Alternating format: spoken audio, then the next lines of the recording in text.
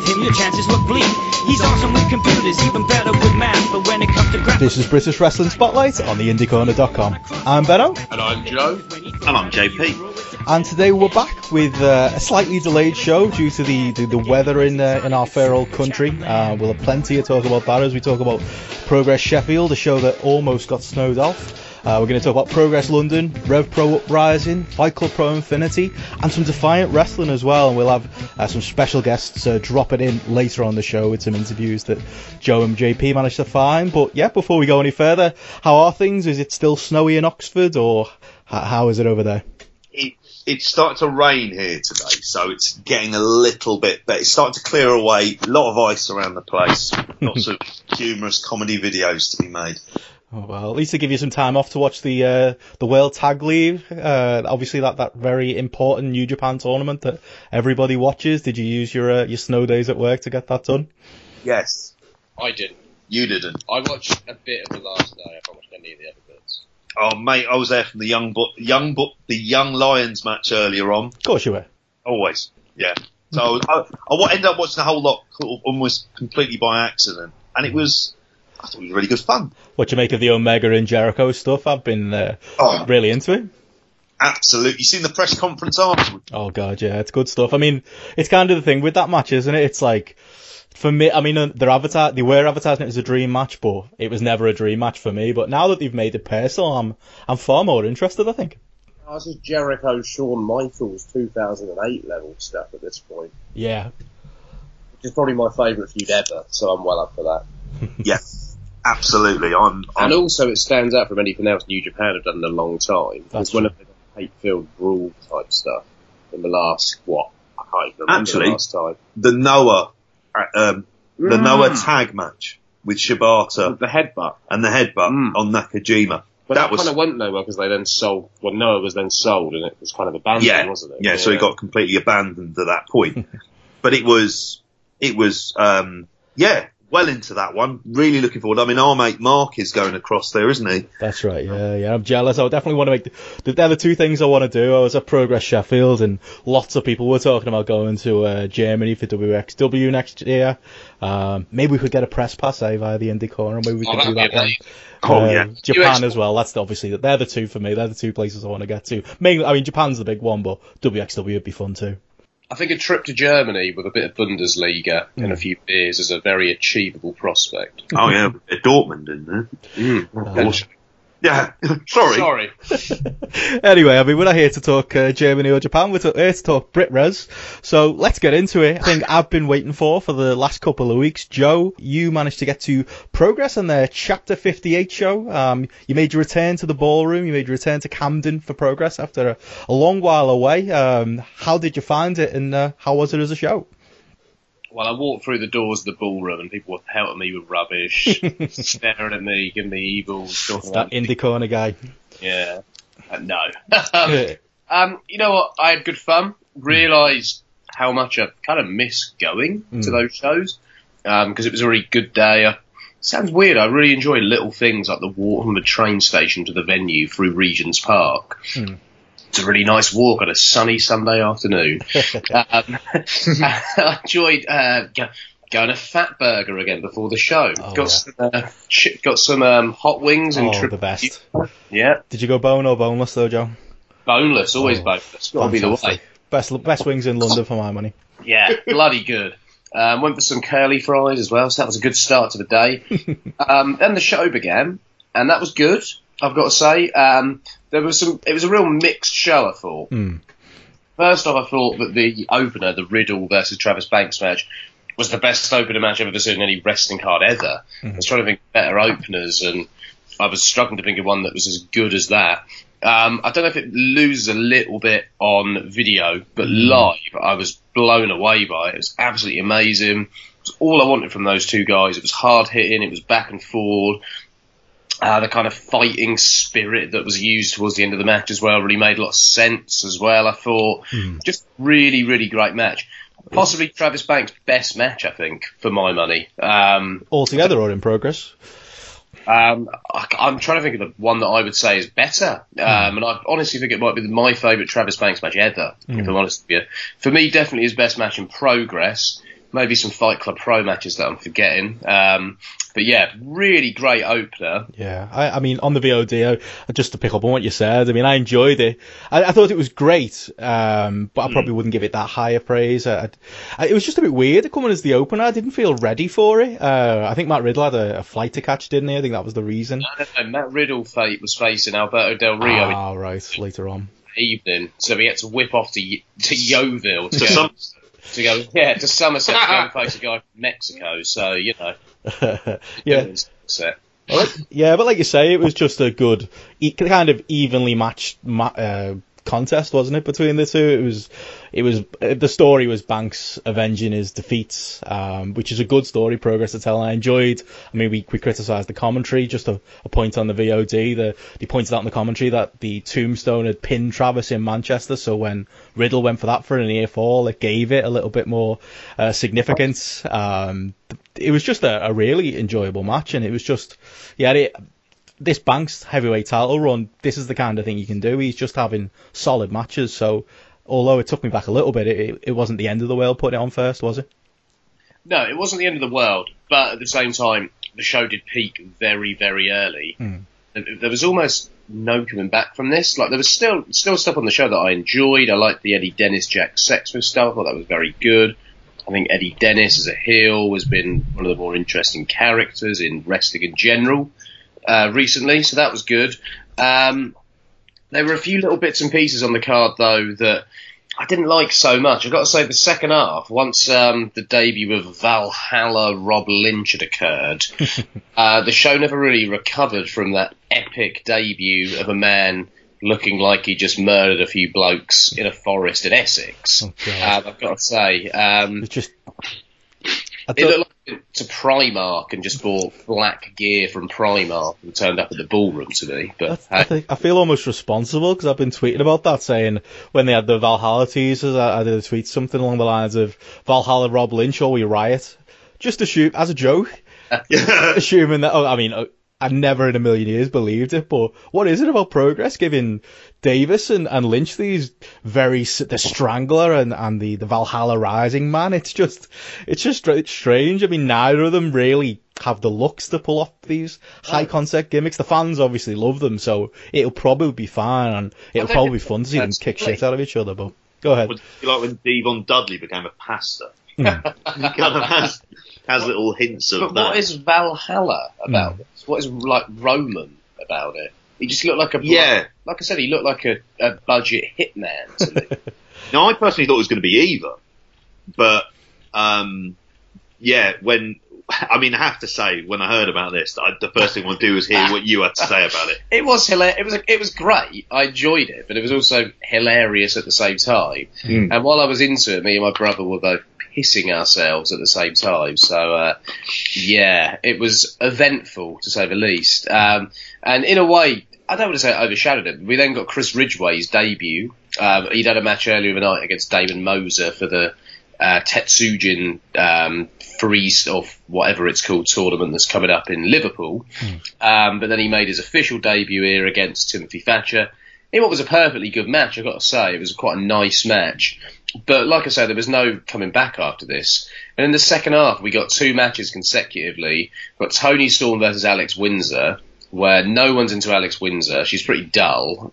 Like, why would anyone care about her challenging Toni Storm? And they had a very bland match, to say the least, that kind of killed the crowd. And then they came back from that with Joseph Connors versus Morgan Webster. Or I might be mixing the order up there, I can't remember. But needless to say, these two matches just killed the crowd. Because the Connors Flash match, I like Flash, he's good. But Connors is just so dull. And they're embracing boring heat. And embracing boring heat is the worst possible thing that you can do. Because you're basically admitting that this guy is crap and no one cares, and you're trying to use the fact that he's boring as a way to get him over. And to me, that just doesn't make any sense. I can't think of when boring heat has ever worked for anyone ever. And yeah, for me, Connors has got to be gone, to be honest, because this was not good and it killed people. And yeah, it just wasn't interesting. It wasn't eventful. It went on way too long, and it just achieved very little. He's Mr. Generic, isn't he? And I thought the other thing was that he comes out to the most, I know the Progress themes are quite generic anyway, but he's got the most generic music as well. That doesn't help. And I've always thought he had a bit of presence when he was in What Culture, but I've not seen it since. And I mean, it's really frustrating, isn't it? They took Drake out of singles and put him in a tag team that seems to be working with Gibson, and we thought that was the last of the boring singles guy in trunks and a beard, and they've just replaced him with Connors. He's doing the same thing that Drake was struggling to get over with. It's just, like you say, boring is not exactly a gimmick, is it? What I don't get, though, is what does Connors have that Dan Maloney or Jordan Devlin don't have? They're not used. Yeah. And they've got WWE contracts. It just confuses me. Like, Dan Maloney would probably just be a heat machine, I imagine. Yeah. And he's got a much better look as well. He's got more personality. And I'm sure he's probably just sat at home on a Sunday afternoon. I mean, watching on the VOD, what kind of... I mean, I'd agree on the Devlin point, because Devlin is someone who's just...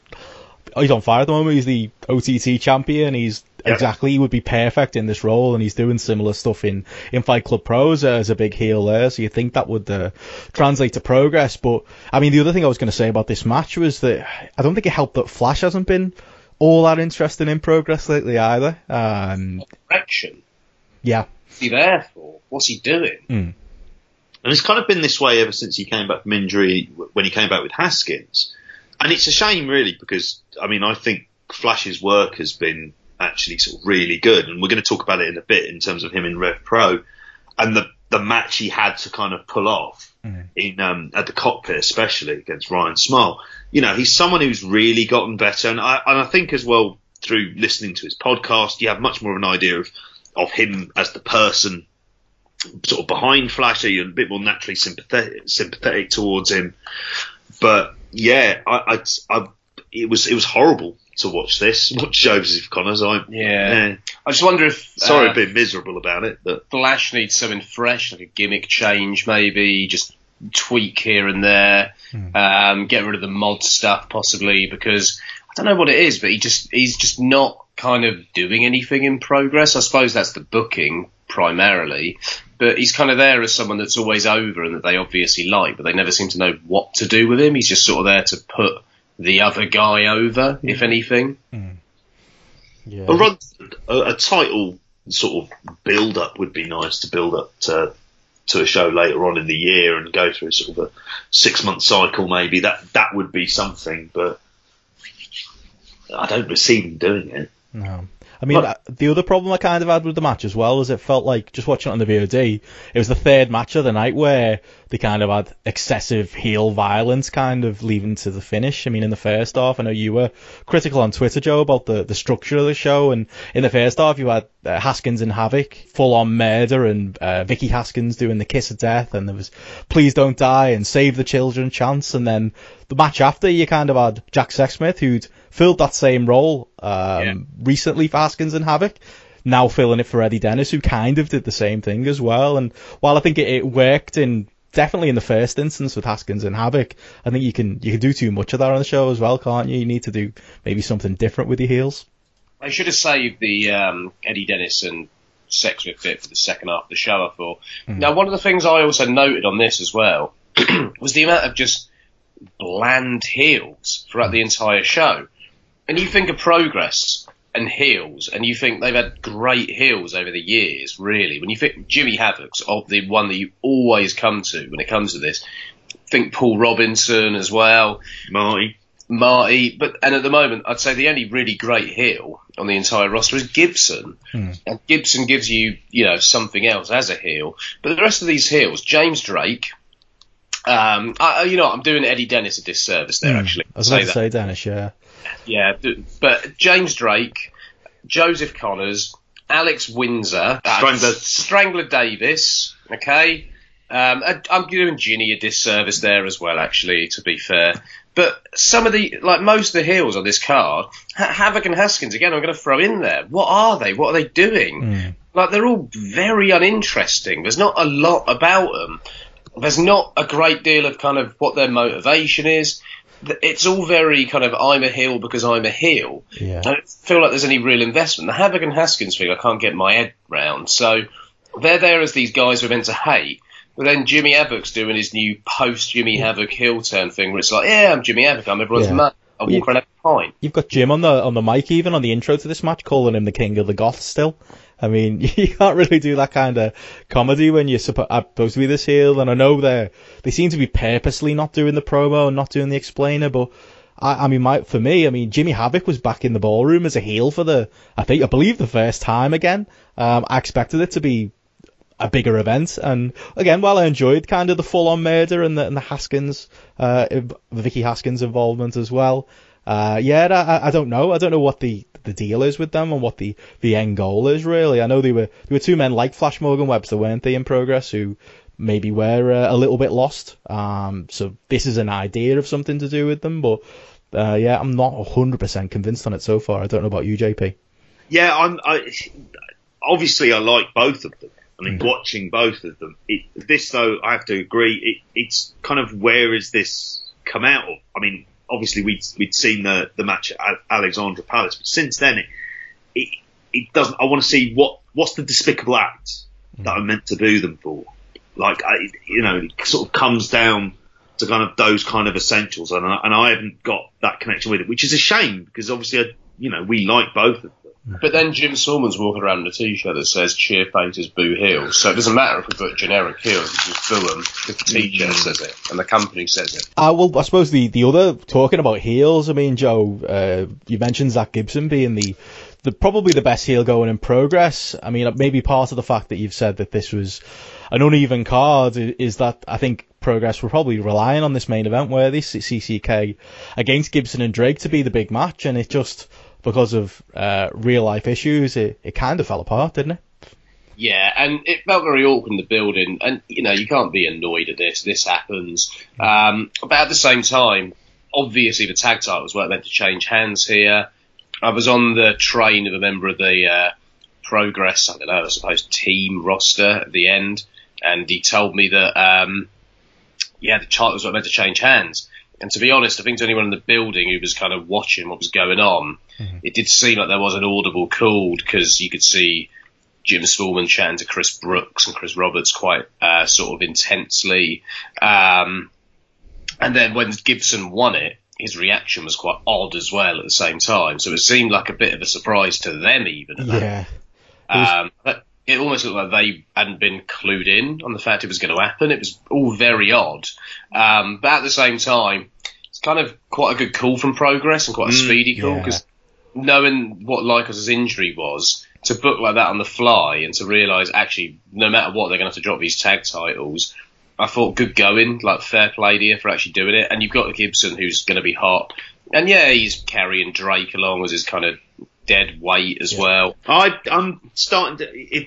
I'm waiting for his ring work to kind of be much more distinctive as well.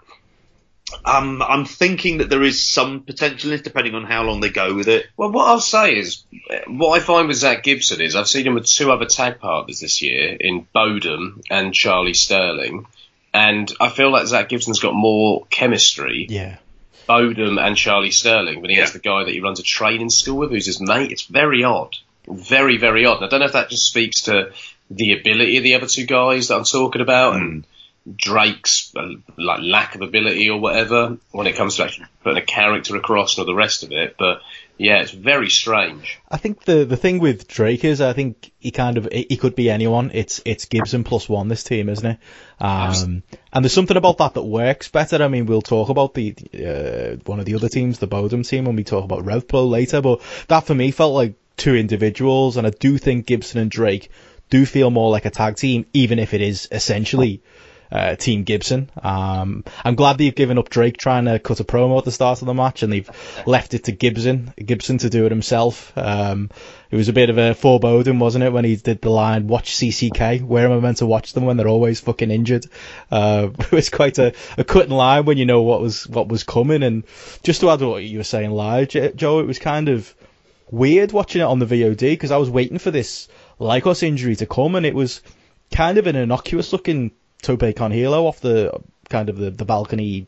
There's a bit of stairs at the top, isn't there, near to where Briley is, where it came, and it looked like he told Drake right away when it happened.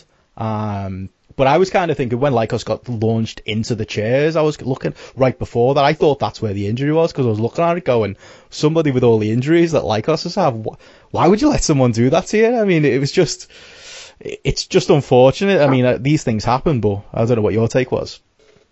I couldn't work out where it happened either. I assumed it was off the tope. I was over the other side of the building. That clearly. Does anyone know what the length of the injury is at all? No. I think said he was going for a scan. It's going to be a couple of months, right? At least. I'd really like. You'd to imagine see... he'd try and come back for some time around March at the latest, just because obviously that's the busy season.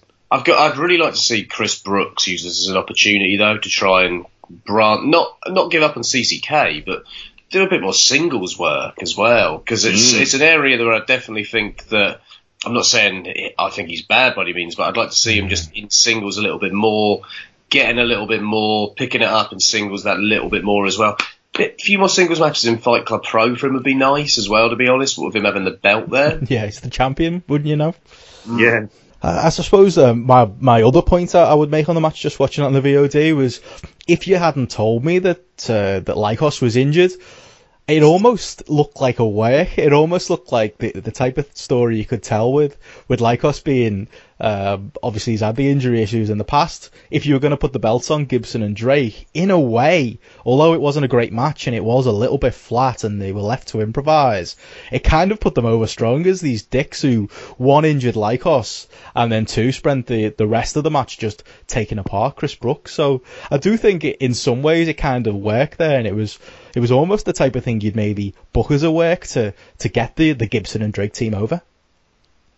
Yeah, potentially. It's a decent way of thinking about it. I don't think it was. No. But yeah, I can see where you're coming from, especially with the heel promo beforehand, because it almost tied into what happened in the match as well. It was quite foreboding in a sense. Yeah, definitely. I mean, did it encourage you then, Joe? I know we've had some critique of the show up and down, but are you encouraged to make the return to Progress? Are you looking at that unboxing date still as another time to get back to Camden?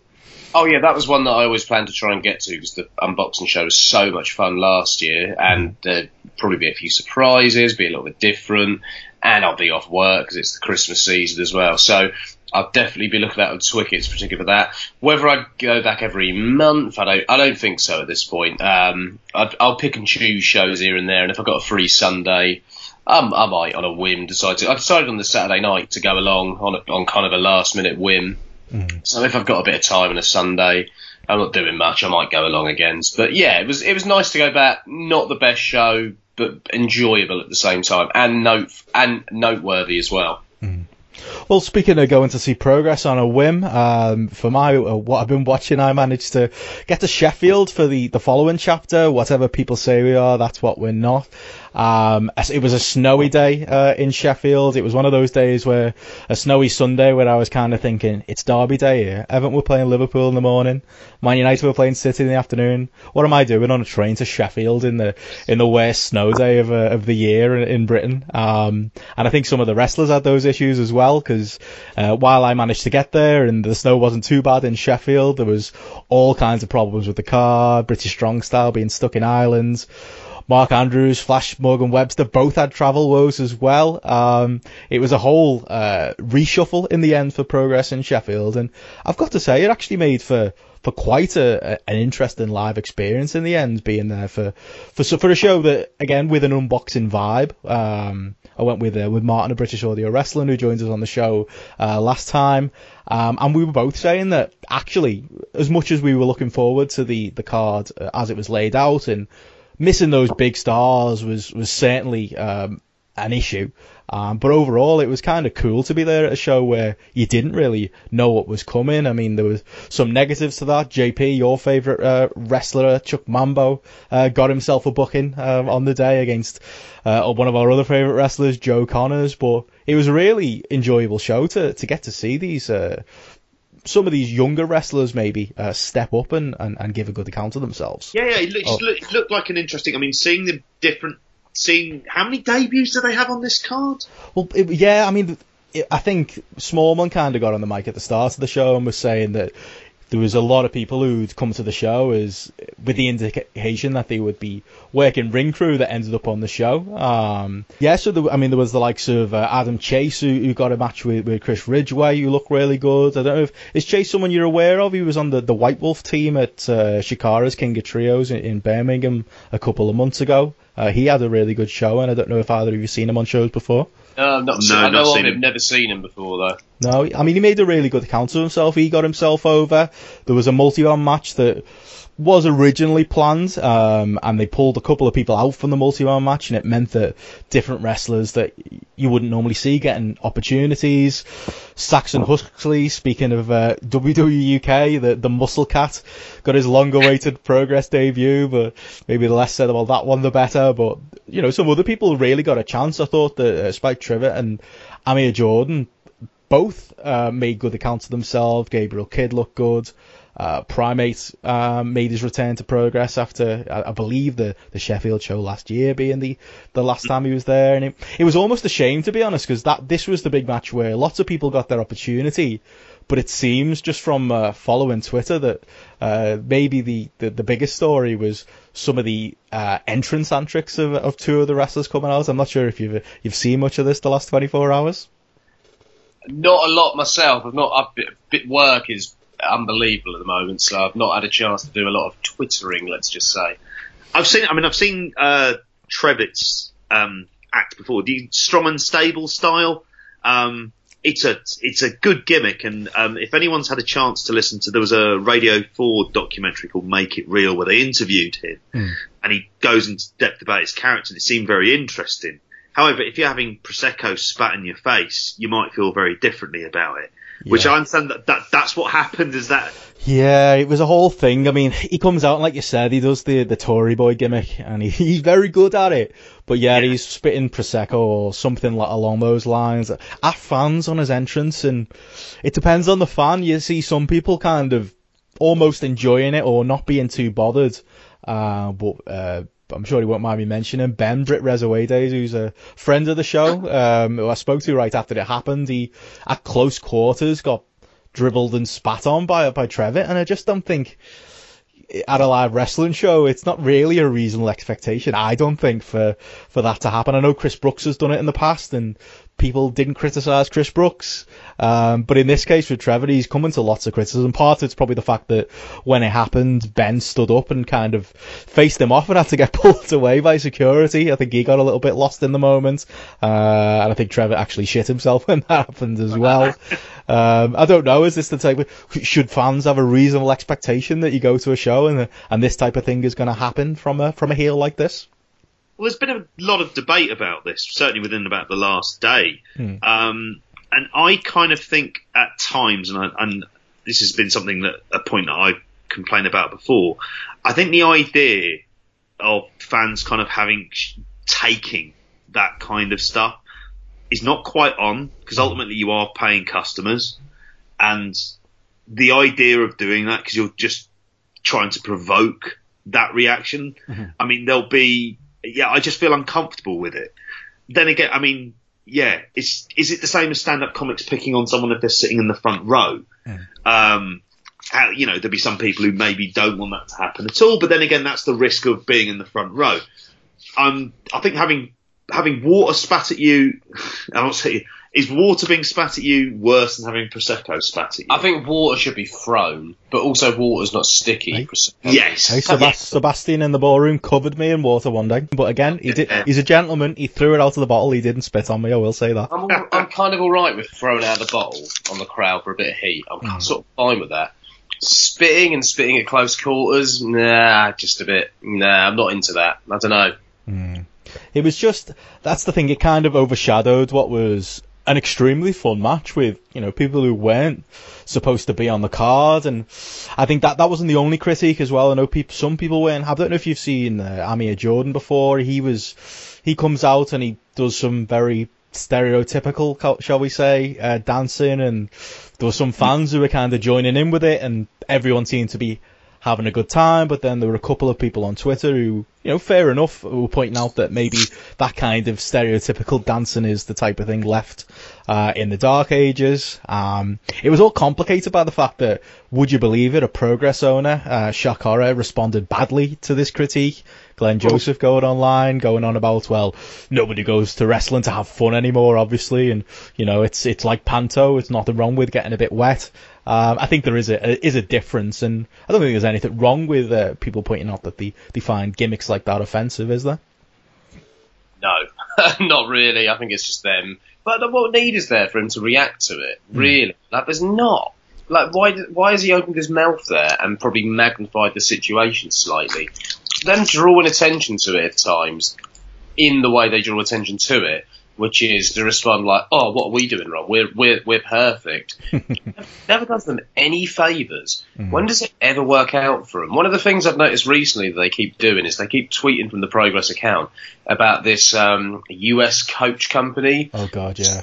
Over back in August, and I get they were out of pocket. I get it was bloody annoying, but at the same time, like, stop tweeting about it publicly, because it's got to the point now where it looks like it's all needless to say I had the last laugh type stuff. And, unless John Briley's going to write Bouncing Back where he had the last laugh 13 times, like, just please stop, because you're making yourselves publicly look kind of small time.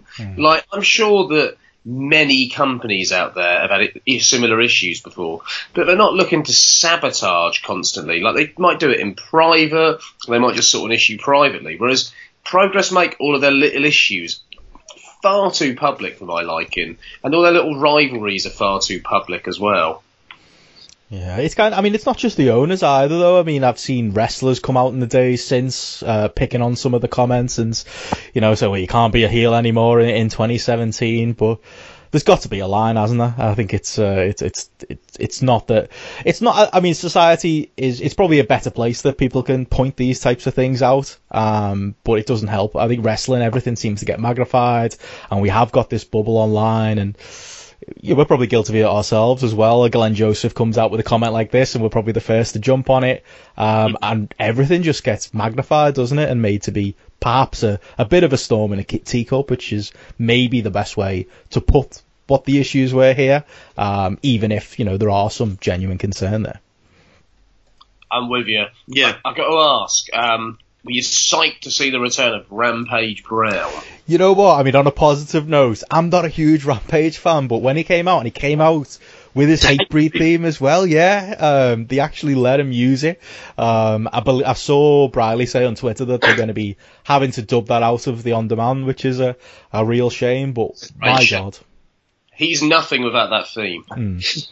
Yeah, it's kind of, it was predictable as well, because he's a Yorkshire guy. I know we were in Sheffield and he's Leeds. I know there's an issue there, but it was the perfect spot for him. But yeah, Rampage is kind of, he came out and he got a huge response, which took me aback a little bit. He's one of those, that's what this match was. It's two serviceable, Doug's obviously a legend, but it was two big lads wrestling, two proper workers. Rampage is the type of guy, isn't he, that he gets hyped by other wrestlers as the best thing going, and, oh, he's the best, you've got to work Rampage, or he should be on more shows, but he never does do a huge amount for me, and while it was an enjoyable match, I still don't see a role for him going forward in Progress. I don't know about you guys. No, I'm with you. I've always found him quite dull, if I'm honest. I don't think he's bad. He's never done anything for me outside of the entrance, and I can't say I've missed him one bit. I just can't connect to him. Maybe within a tag team that might end up being a future for him. I know ITB was set with him and Ashton Smith, but yeah, as singles, I have to say one of the weakest Matt Riddle matches I remember seeing was him versus Riddle for the Atlas title in Birmingham, wasn't it? And, since then we've only seen him very sporadically. He works a lot of Tidal, doesn't he? That seems to be his home Leeds, based in Leeds. Don't forget the epic series of Primate in What Culture. The less said about that one, the better. I don't want to dwell too much on the negatives of the show, though, because Progress really did pull it. I mean, considering the circumstances, I thought he did a really good job. I thought, I mean, okay, yeah, I wasn't made up with the fact that I had to sit through Joseph Connors and Chuck Mambo. Main event in the first half, no doubt, as well. That didn't really make much sense to me. But were people into it? Not really. No, it was relatively quiet in there. People.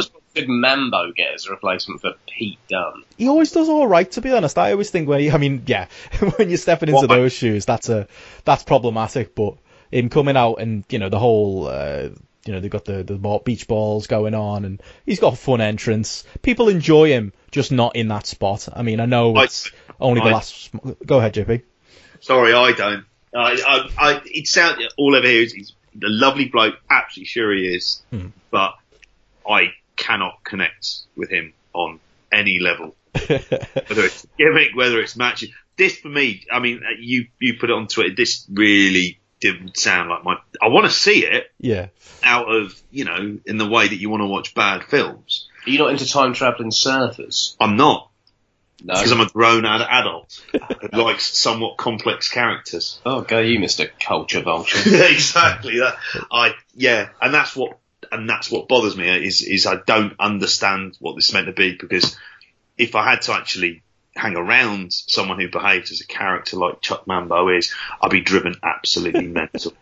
Well, I mean, the best way I can put it... Sorry, Chuck. The best way I can put it is it was a match. That's what it was. It was Joseph Connors against Chuck Mambo. It was what you expect it to be. But yeah, I mean, getting to the more positive end of the card, the last... I would tell people to look the card up when it goes up on Progress On Demand, because the last two matches were fantastic. A team that really benefited from the reshuffle, Aussie Open, got pulled out of the meaningless 8-way and thrown into a tag title match with the Grizzled Young Vets, Gibson and Drake, and they showed Progress fans and Progress what they're showing everybody everywhere else. It really felt like a star-making match. It was just, okay, although Drake's a body, he can keep up. Gibson's obviously a fantastic heel, and they were just the perfect base for Aussie Open to run through all their spots, and it was just a really exciting match. And I do think that the Aussie Open are going to be, I think this was important. I think if they hadn't had this match, I could see them just being used on spot shows as they were previously, used as kind of, in matches with other quote-unquote rookies, although, yeah, Mark Davis is quite the opposite of a rookie. But I think this did feel star-making. It felt like we're going to see a lot more of that team in Progress going forward, even though they were on the losing side. It sounds a bit like that match in Ring of Honor in 2007, when Cena and Generico weren't meant to be full-time roster members, and they were just brought in for a shot and had this incredible match with the Briscoes. And then that became Feud of the Year in 2007. Hopefully it is like that, because I think Aussie Open are one of the best teams going out there at the moment. Yeah. And the more we see of them, the better, to be honest. It's interesting that Amari's not been back since that 6-man. Yeah, that's true. I think he might have fit in here, maybe even in the 8-way, but I wouldn't lose hope. I could see them using him again. I think we'll talk a bit more about Omari later. There's definitely a spot for him on the card. And yeah, just to wrap things up, I mean, the main events, Travis Banks and Eddie Dennis. It was hard to buy an Eddie win going in, but they did get people going. I didn't like the match was essentially Eddie lost clean in the middle of the ring with the Lion's Clutch from Travis Banks. So I didn't like that part, but again, you can't really get mad at Progress, because although it is early in his heel run, and I probably wouldn't have had him lose a match like this in such high profile, I would have expected they had Mark Andrews planned to be involved in the finish. That was probably the idea going in, and obviously with Mark Andrews not making it there, but they really did. They pulled me in with some really believable near falls with Eddie Dennis with his finish, and I did think that although going in, logically, it didn't make any sense for Eddie Dennis to win.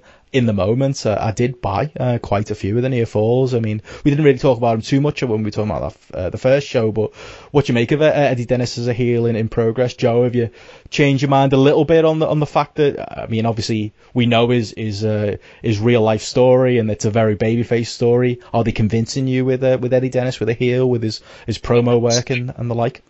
Yeah, absolutely. I loved his turn. I've loved what they've done with him so far. Some of the video segments they've done with him and the promos I think have been really good. There was a really good promo last week where he's taken a class to Projo and he's taken out of the class. and they do an interview with him, and he gets quite irate with the interviewers and all the rest of it. I thought that was really good and really well pieced together. I think he's one of the more believable and one of the more real characters in British wrestling at the moment. Like we've just spoken about, I know he's not a prominent character, but a time-travelling surfer. And then you've got Eddie Dennis, who's bringing these real-life issues in. I think JP mentioned him talking to Sexsmith about his mortgage and all the rest of it and what he's put on the line to do this. And I think he's quite relatable as well. Coming from someone who is a teacher, there's something that feels quite real about the way he talks and the way he operates. And there's a real intent as well. And you can tell that he is really determined now to give this his all as well. And I think over the last year, you've really seen him improve in the ring, if anything. And a year ago, if you told me that Eddie Dennis would be main event in a Progress show and having a good match with Travis Banks, I'd kind of be like, I'm not sure about that on paper, but good on the bloke because he's really put his all into this. And long may this continue. Yeah, I'm thinking that this is the fact that this match went clean and the fact that that Travis won.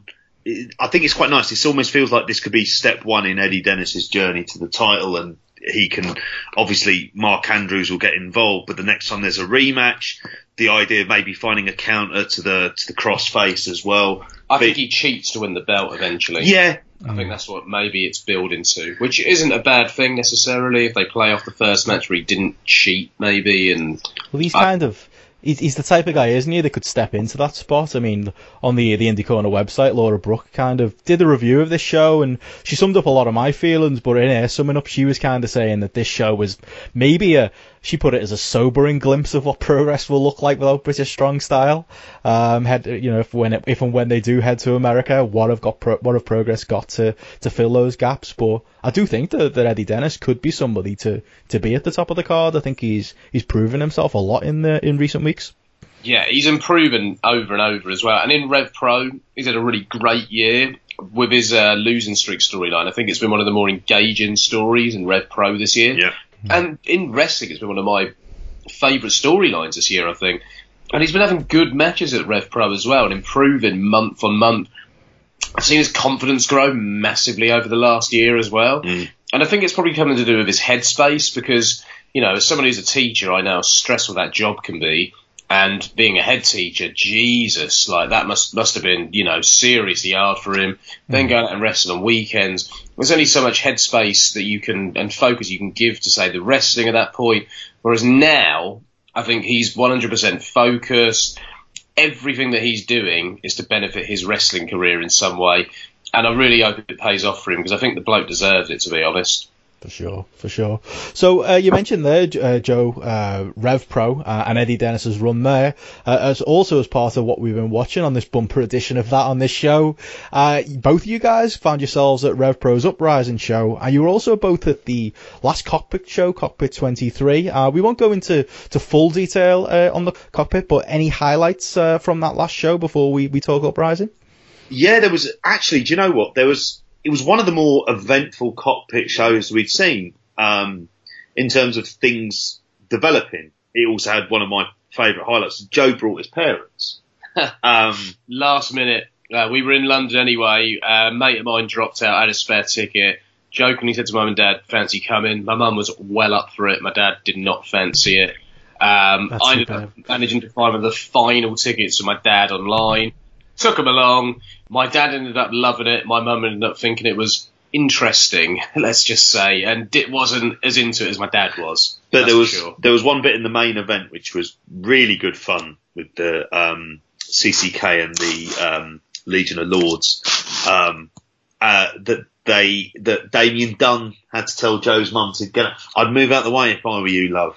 Before someone came diving over the top rope. Yeah, I think Gideon Gray was about to do some sort of dive at the top rope, and my mum was right in the way. And what was going on, and Damien Dunn broke character. That's the kind of fan service you want. Never mind this spitting prosecco. That's a gentleman right there. Oh, he was a proper gent, was Mr. He may not have wanted her to have fun, but he did want her to be safe, and you got to admire that. He's something right there. Exactly. It was noticeable. Primarily because of the cruiserweight match. between Flash Morgan Webster and Ryan Smile, which Flash won, and it was primarily about Ryan Smile. And this is obviously going deeply into personal territory.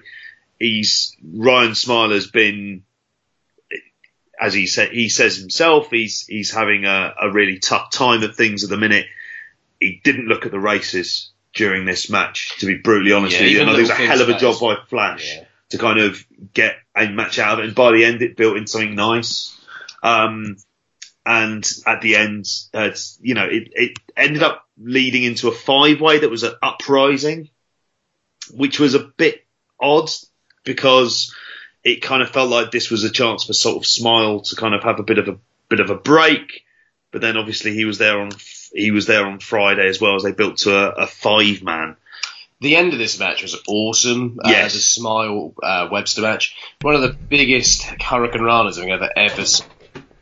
They were both stood on. They were on top of the ring post, if anything. Yeah. And Flash looked like he was absolutely shitting themselves, but they landed it perfectly, and that led into the finish. But it was the post-match promo that I think was more notable than anything, where Flash got on the mic and spoke about Smile's health issues and kind of thanked him and made us aware of what was going on in his personal life.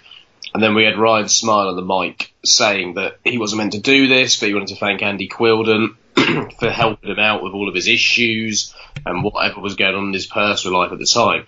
So it was all quite emotional. It was a bit of a roller coaster, to be honest, because watching it, you could see Smile really wasn't with it. And then when this happened at the end, I don't know, it really kind of got to me because you could really see him sort of breaking down right in front of your face. It all felt very genuine, to say the least. Yeah, it's a difficult one to kind of tiptoe around, isn't it? I mean, probably on a future podcast, as we've got a lot to get through today, we do want to talk about the Lucha Forever issues, but yeah, it's obviously that Smile does have his issues. The fact that he's making these bookings is a positive. There are still those outstanding issues, aren't there, with Lucha Forever, with him owing fans money and not responding to fans and not being the most responsive on Twitter and with refunds and stuff. So part of me kind of sees him in the ring thinking, well, you're wrestling matches, but you've got other responsibilities as well. But I don't know, it's hard to be overly critical, isn't it? Tiptoeing around the obvious issues that are there. Yeah, exactly. And it's somewhat of a real minefield. I mean, I don't know, in my opinion, I think the best thing for him to do would be to take some kind of a break. In order to spend some time really fixing himself. I wonder if he's just going to do Rev Pro, and they said, we'll give you a role, you go and get better, but you've still got a payday here when you want a payday in the meantime, potentially. I don't know. I'm just speculating on that point. Yeah. I mean, and then on top of that, you also had, I was going to say, in terms of eventful stuff, so Andy Quildan not wearing a suit. Oh, he dressed down day at the office. That's for I saw Raleigh Court say that on Twitter. Well, what I found really interesting was when I went to the Progress show the week before, you've got Glenn Joseph going through a midlife crisis, trying so hard to look cool and fashionable with his shit hair, his receding hairline, and his ankles showing off and all the rest of it. Sergeant Pepper jacket. Yeah, doing a poor man's Trent Seven impression. Pound shot Trent Seven. Then you got Quildan walking around not giving a fuck in his weird jeans and his tight t-shirt. His dad jeans, yeah. Kind of to me addressed it kind of spoke volumes as to the difference of the two companies. There's an indictment of the difference between the two companies by just looking at what the owners wear when they're dressing casually, to be honest. There was a great segment with Quildan in ring, though, which I thought he performed really well in. Yeah. So the Eddie Dennis losing streak, there was a great angle here where everyone was demanding Eddie. There was signs given out that someone had actually printed off at home saying, "We want Eddie." My mum and dad were all like, "Oh, who's Eddie? Who's Eddie?" And then Eddie turned up after the Rob Lias match and demanded and spoke about not being booked and demanded to be at York Hall. And it was a really good back and forth promo between him and Quildan. And I've got to say, my dad came out the show saying that Eddie Dennis was his favourite wrestler. And then Friday before York Hall, I was chatting to him and I said what I was doing. And he said, cheer on Eddie for me. So Eddie Dennis's human character and approach has really kind of rubbed off on a casual fan who doesn't watch any wrestling like that. So it kind of shows that it's working, to be honest. That's good to know. I mean, it was weird for me watching, and we're going to get to Uprising in a minute, but having been at Progress and seeing this new heel Eddie Dennis with his moody instrumental hip-hop track, I'm not quite sure what that thing is. I do kind of quietly love it. But yeah, it's weird that juxtaposition that he's still obviously the lovable babyface in Rev Pro. Do you see it staying that way, or do you think he's heading towards a heel run? That's where it's leading to. And he set it up on Uprising, and I suppose we're going to end up cutting across the two cards to a certain extent, where it was him and Pete Dunne. They had their match, sort of starting off the second half of the show. I mean, it was good. I mean, you got the feeling it was hard to think of that Eddie Dennis would be beating Pete Dunne. And he set up another loss, and then they had Rob Elias come in, so they're having their kind of carrying on their feud. But the kind of angry, desperate Eddie Dennis character of what this is leading to, and it kind of mirrors what he's doing in Progress as well. It's just I suppose it's a different way of getting to the same point. Well, it came out of nowhere in Progress, whereas here they're really sort of building it sort of. It's a real slow burn type storyline, isn't it? It is. That this is what he has to do in order to succeed as being a full-time wrestler. He needs to be nasty, and he needs to do bad things. That's the way he's going to end up getting ahead. And so I think it's going to be, I mean, I could possibly even see a scenario where Elias is with Eddie Dennis. Yeah, maybe I could see going that way. I could see how it think of that. how it can go that way as well. But I mean, again, we've spoken at great length about the Eddie Dennis saga. It's still himself making this work. Two different ways, two different promotions, and he's over with the crowd. And his work is getting better. Although this match for me it wasn't as good as it could have been. But there was a lot of things about the card in general, I think, for Uprising that weren't as good as what it could have been. Yeah. Well, I suppose we're about Uprising now, aren't we? We might as well get into it, yeah. I mean, Uprising was a show you both got to. I didn't manage to get there, but we've talked a little bit about Eddie Dennis there, but the big story coming out of Uprising, mainly, and I'm looking to you here, Joe, because you're quite the rant on Twitter about it. This Young Bucks main event, the Bullet Club were the stars of the show. It was the Young Bucks and Marty Scurll against Flip Gordon and CCK. I'm sure from your Twitter, Joe, you love this match. If you love fun, you must have loved this thing. Oh, man, this match was the most I've ever disliked a match I think I've seen live, possibly. I was trying to think of matches that, like, I can see how people would be entertained by it. I can see how people would enjoy it. I really can. But this was a wrestling match based around spots that are worked into a match that are there to promote a YouTube show that doesn't involve wrestling content. Now, it just felt like three egos who are on top of the world right now and who people are deeply in love with, taking a bit of a night off while promoting the show that has enabled them to start taking more nights off while they're booked on shows. And this was the sign of a night off with their mind on making content for a YouTube show. Now, what I absolutely hated about this match was you see the Elite versus CCK. Sounds great. That sounds like a dream match on paper. No. CCK were a couple of bodies that were put there. They were cannon fodder. Like, no one's going to remember that Travis Banks and Chris Brooks were in this match. I thought it was completely disrespectful to those two guys who have worked their asses off this year. They really have. And there they are, basically being treated as if they're a couple of job guys. If this was Lord Gideon Gray and his crew, absolutely fine. But two guys who have had the Red Pro tag team titles this year, who have made real reputations this year. The Progress champion, the Pro champion. Exactly. And they could have been elevated that little bit more by this match, made into bigger stars. Could have done more as headliners on shows potentially when you've got more casual fans and you might have got instant. No. They did nothing. They got absolutely nothing in this match. Like, yeah, they got in the ring with the Young Bucks, but I just felt sorry for them. Yeah. I don't know how they felt. They might have been elated at the fact they were in the ring with the Bucks, but at the same time, like, this match felt counterproductive. It didn't feel like it actually achieved anything. And you can say, it was advertised around the Elite. and it was an elite match, and that's what you got, and that's what you knew you were going to get. But at the same time, I think that's a really poor attitude. Like, there were plenty of shows that people would have gone to where, I don't know, Stone Cold was advertising the show, and he might have gone in there and had a competitive match with someone.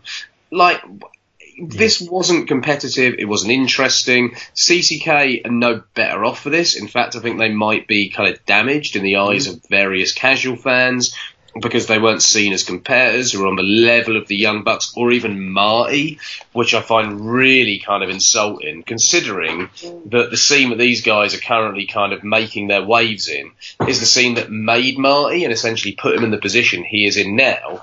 I felt that he was giving nothing back to the scene and the company that kind of in a way made him by participating in this. I don't know if that was the way the match was booked, but the Young Bucks paw prints were all over the way this match was booked. And I'm not sure how much the promoter did have a hand in actually booking the layout of this match.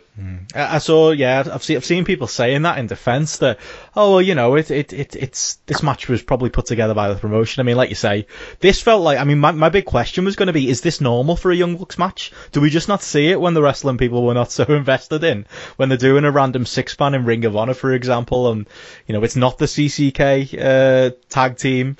Do we notice when they do this? It definitely did feel especially egregious here.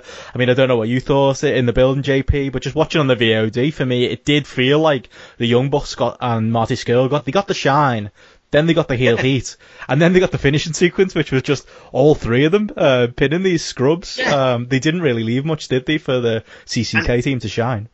No, exactly. And more emphasis was put on Flip Gordon, who's obviously been quite a prominent part of being the elite over the last few shows. It's like, right, okay. And the two guys who are here all the time, who work all the cockpit shows, should we just not bother with them? And I get that, what was it? They did 5 matches in 9 days. So I get that there was going to be a routine to the match. Yeah. But there is another team at the other side of the ring. And we saw the match with we've seen them work 2 6-mans with the Leo Rush, Shane Strickland and Ryan Smile in Rev Pro, but they're Kenny Omega rather than Mike Scott, and that was great. And I have to say, part of it was the fact that Omega was there, and it felt like an epic. And the British Strong Style match in Fight Club Pro as well, but obviously politics would have played more of a part in that due to the WWE status of the guys as well, I'm sure. Yeah. And the fact they were booked against one of the owners of Fight Club Pro for starters. It's just that it's a very, it's being incredibly presumptuous because they're as hot as they ever kind of have been. But at the same time, the reason why they've reached that status is through having these incredible matches. That's what's kind of led them to the place that it is. And it's not the kind of point in time where if they were going to kind of just do a comedy main event, a comedy 6-man, I would have been okay with it. But they had just completely neglected the fact that there was another team there. Yeah, I'm not asking for even an incredible match or like a real work rate match. I'm asking for the guys they're facing who are going to be around hopefully for a while and whose reputations could have been furthered with this match to have actually been made to look all right and be made to look competitive with the guys that they were in with at various points.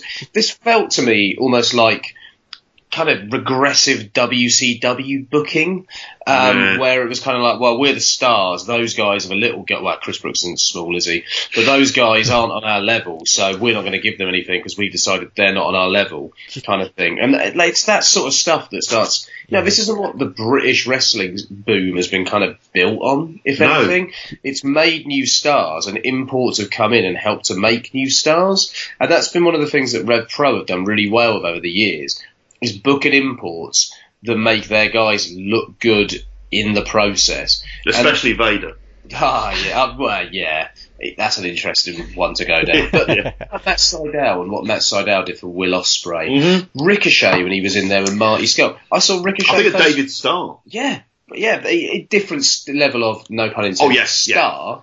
But at the same time, the imports have always been worked into Rev Pro, especially at the York Hall show, very effectively. and usually there's been some kind of star-making performance. The post-match was really notable to me because in the Bucks matches during the tour in April, they'd stand in the ring afterwards and cut a promo while the guys they faced were in the ring. Here, Brooks and Travis just skulked to the back. Don't know what happened to Flip Gordon. They just felt like a complete afterthought. It was like, yeah, we've done their match. They don't matter now. Leave us alone while we do and we just our left. Comedy skit. And I've got to say, this was proper lazy, carny bullshit. Yeah, you can charge £20 for a picture and you can have a load of money and you've got a family to support. Fair enough, I get that. You're a travelling business. But there's carny, and then there's a different level of carny, and they've gone to a different level of carny. I'm going to put it out there as well. I think they've worked Dave Meltzer. I honestly think I love Meltzer, but I think they've worked Meltzer. And I sent a report in on the show, and I've done it a few times, and had the report published on the Figure 4 main site by Meltzer himself. Yeah. And he didn't publish the report this time, which I found really interesting because I just slagged off this man. And gave a lot of reasons. And I had my suspicions before as to whether the whole kind of like, Meltzer driver, the whole stuff at PWG, the whole tights was like, a nice little friendly rip. But at the same time, I almost feel like they've worked him to a point where he's not going to criticise this stuff or he's not going to speak openly about this stuff. And, God, I'm really going off on it. And I think fair play with what they've done as independent guys. I really kind of respect it. I really do. And I'm kind of elated for the guys. They've managed to do this outside of WWE and they've got commercial deals and the rest of it. But at the same time, don't forget those that are in the position that you might have been in just a few years ago. Because that is what I have an issue with, really. I mean, lots to compute there, I think. Yeah. I mean, part of me, though, I went into watching this match with already knowing your report and knowing your thoughts on it, and I was going in, I'll be honest, I'm a fan of the Being the Elite stuff. I'm generally a fan of the Young Bucks. I can be hot and cold on Marty. But do you think, some of the critique we've got here, is any of it on Brooks and Banks themselves? I know Travis isn't a big character as it is. Brooks, I'm not sure what he is in Progress and Rev Pro in this strange babyface role either. I think he's much stronger as a heel. Yeah. Is this the type of situation where, the match was, like I said then, you gave me a warning about how one-sided it was, and then I watched it and it was twice as one-sided as I was even expecting. Is there a responsibility on Brooks and Banks to maybe stand up and be countered here? Because Banks got a bit of a comeback, but other than that, they really didn't do too much notable here. Is some of that on them? I would have to actually say not. Partly because they also have to think about, and this is when there's the whole world of wrestling politics that come into it as well, and the fact that they might be wanting bookings within Ring of Honor and New Japan. And it's, the idea of kind of deviating from what these guys as big Ring of Honor and New Japan stars are doing is not necessarily something I think that could benefit his career. It's just, when looking back on the match, there just didn't seem to be points in time where they would have been able to kind of have much of an advantage, because it kind of went from a comedy segment to a comedy. So the boots, for example. Yeah, and Flip Gordon was pivotal to these. They were almost designed around Flip Gordon at points, I thought, as well. So he was in there for long periods of time. So unless they tagged themselves in and just started, doing their own thing, it didn't seem like there was never a position where they could have done much about this. It's almost a shame that Lycos was out and Flip Gordon had to be put in the match, because it could have been a very different match if it was a pure CCK versus the Elite match, I suppose. You've got Lycos flying around, and it would have given that maybe that extra element. You might have got the Bucks with the working shoes on a little bit more in that case.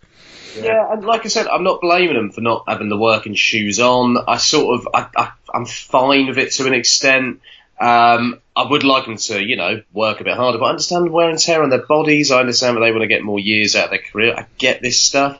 It just would have been nice if, the opposition would have gotten something and might have come out of it looking like they've been elevated ever so slightly, whereas they've come out of it looking like they're just nowhere near the level of these guys. I almost feel like they've created more of like a glass ceiling on the indies, if anything now. It's almost like there's this the elite, and then there's everyone else. Like Ring of Honor, what is Ring of Honor? It's the elite at the end of the day, isn't it? There's no one else in Ring of Honor that does anything for me or really interests me at this point, outside of when these guys are in and the New Japan guys are in, and I throw Will Ospreay with the New Japan guys, because it is their promotion at this point. They're the only thing that Ring of Honor have got that really draws people in, I think.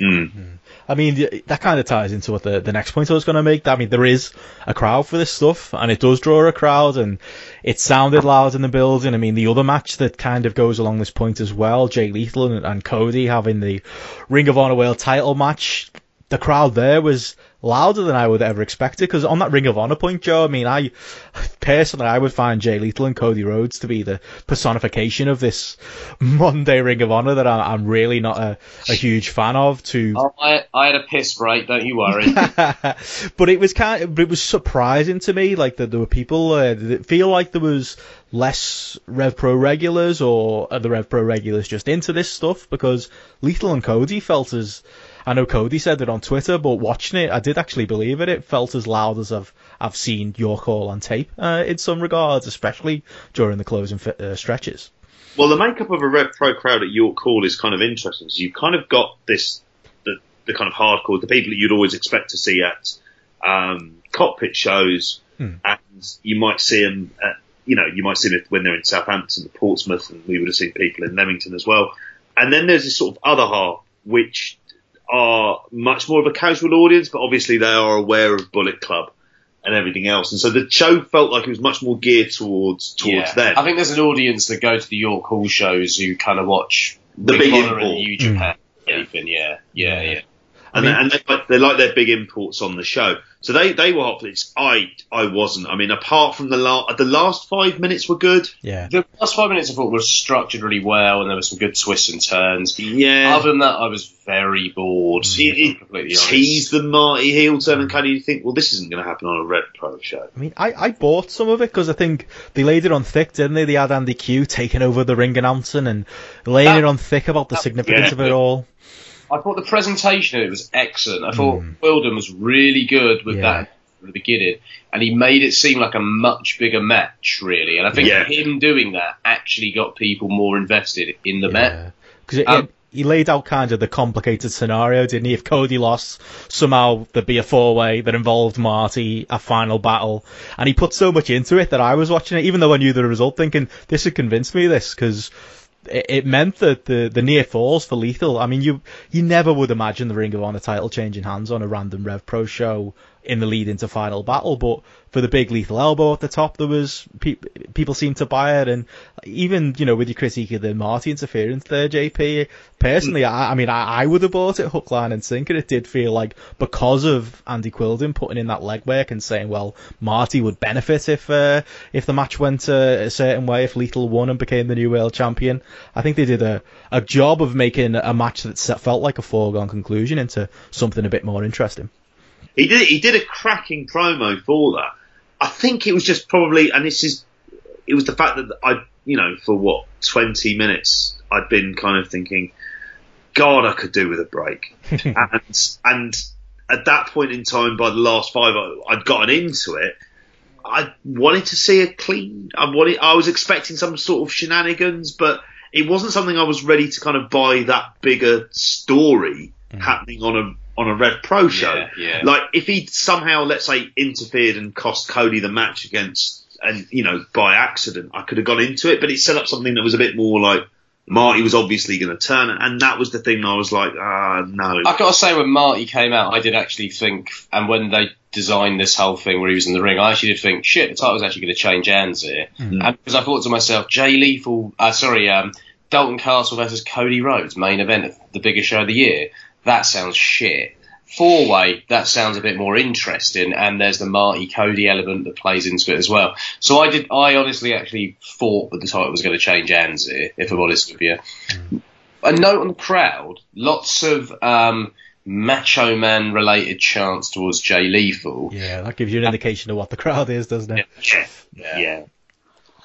Jay Lethal's not been anywhere near as interesting since he was with Low-Ki in 2005, and his mum was in the front row. That was Jay Lethal. The post-Hydro days.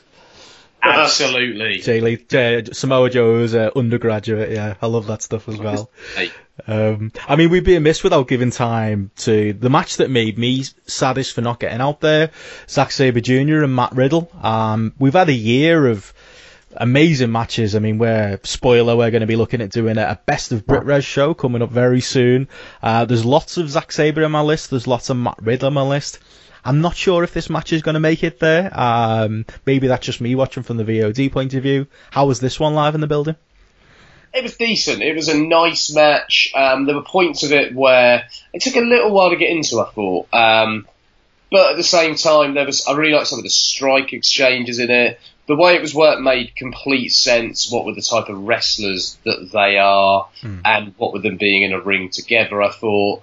It was one of those matches that sometimes at York Hall can miss a little bit, I find. Sometimes I think Zack is maybe a little bit indulgent in some of his York Hall matches, especially when there's not necessarily a storyline that's in play as well. I did think it suffered a little bit from that, but it got better as it went along, I thought. JP?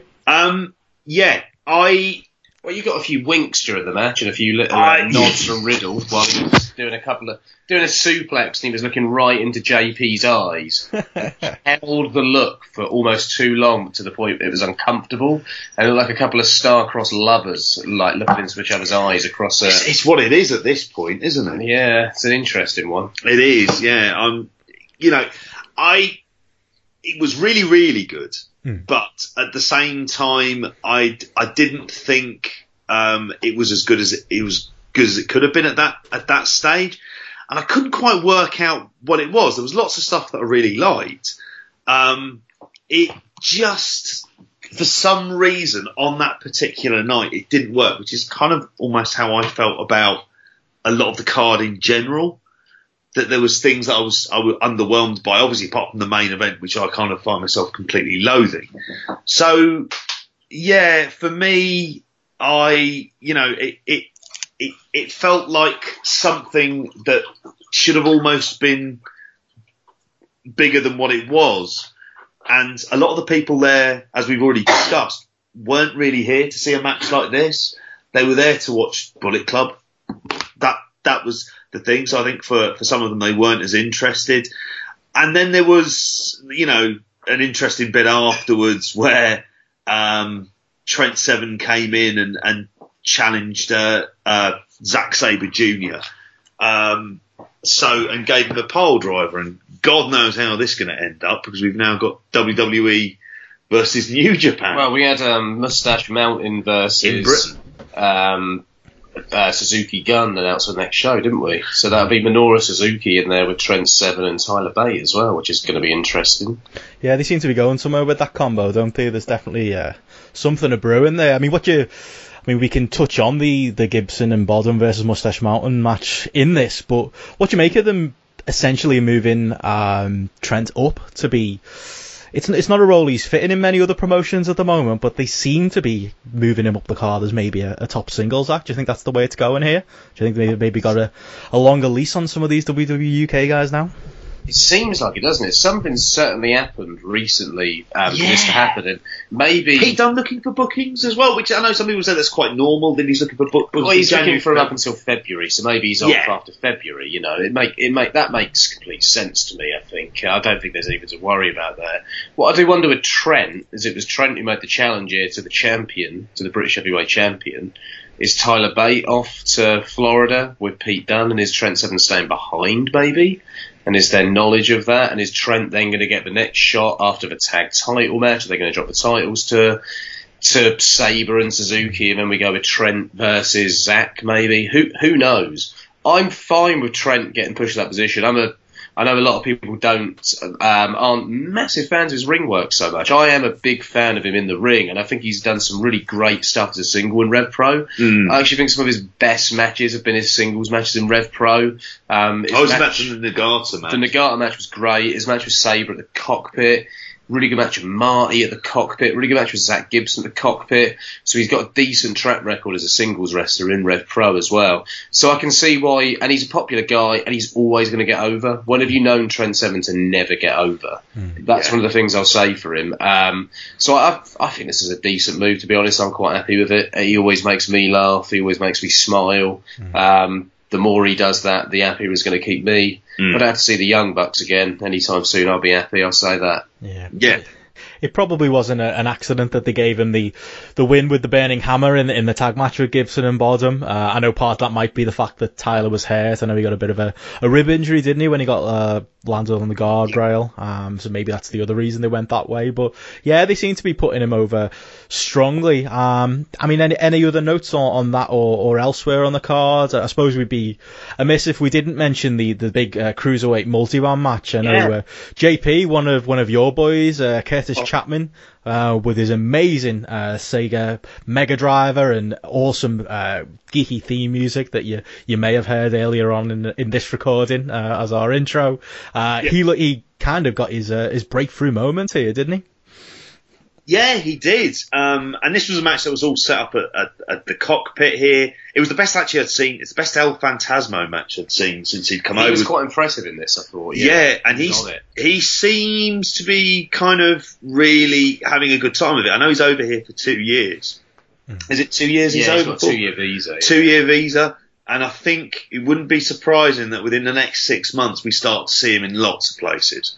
But yeah, it was really good, and it's kind of set up David Starr as the heel, as a heel, and I'm liking that because I haven't seen that with Dave. David Starr's always been the kind of really good, fun-loving guy most of the times I've seen him live. But seeing him like this is kind of nice. Whether he can be that kind of bullying cruiserweight, perhaps. I'd be great to see him and Curtis Chapman headline a cockpit show. I think him cutting his promo at the start of the match himself and the way he did, is a way of putting a spin on his promo to get him heat from the promo as well, which I thought was a really nice touch, like change of body language, change of a tone of voice as well. Really, really good little touch there. Absolutely. Any notes on the first women's match that we had in York Hall? Maybe not a coincidence. This has come in as Eva looking to move into York Hall. What did you make of Ginny and Session Moth being the choices for such a pivotal match?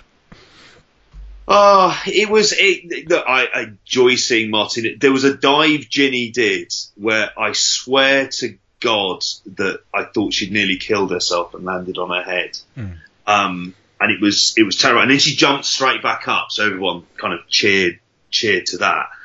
I mean, the women's division there is built it's built entirely. It's the Ginny division. It's the Ginny division, which it's fine.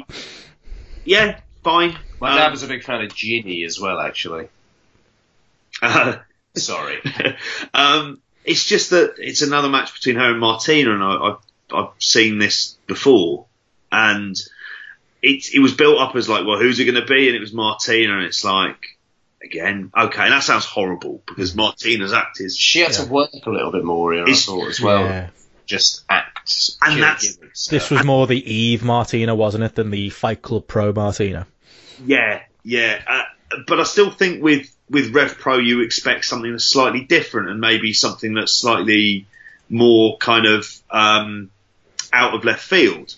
So whether it could have been, I've heard it suggested like a Rhea O'Reilly or Charlie Morgan. There's Nina Samuels, people who could have come in, and instead it was Martina. It's like, oh, okay. And he doesn't really necessarily think in, and we've had this discussion before about what is Rev Pro, what is their identity. Whatever identity they have, I don't think someone like Martina necessarily fits in with it. When I think Rev Pro, I don't think Martina. I thought this was going to be someone who's more of a traditional sort of worker bee type female wrestler. I was assuming someone like a Toni Storm maybe was going to come in here.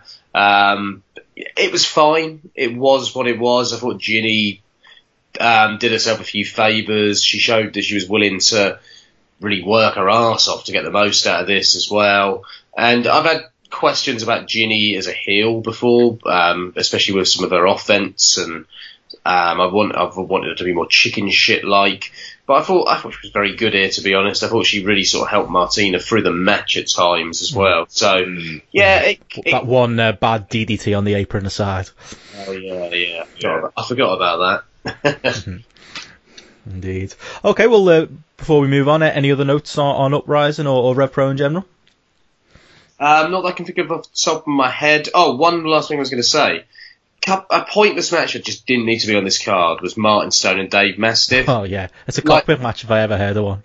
I don't mind Martin Stone at all. I think he's decent. I thought what we got here was a Martin Stone match with a guy who, at this point in Mastiff, I don't think he's in the best position doing this kind of like heel bad guy act that he's doing here. Yeah.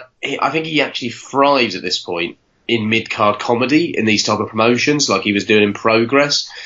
I honestly think there needs to be a change, because he's not getting as many bookings as he was, and I can't see why people are going to be interested in him if he's doing this stuff in the major promotions, because he's slowed down quite a bit. He's not as sharp as he once was. I'm not saying he's bad by any means at all, but this wasn't a match that anyone wanted to see. Yeah, and it was having seen Martin Stone, Chris Ridgway at the Cockpit before, which was like a really good match, really tough match as well. And then it led to this, and he was like, okay.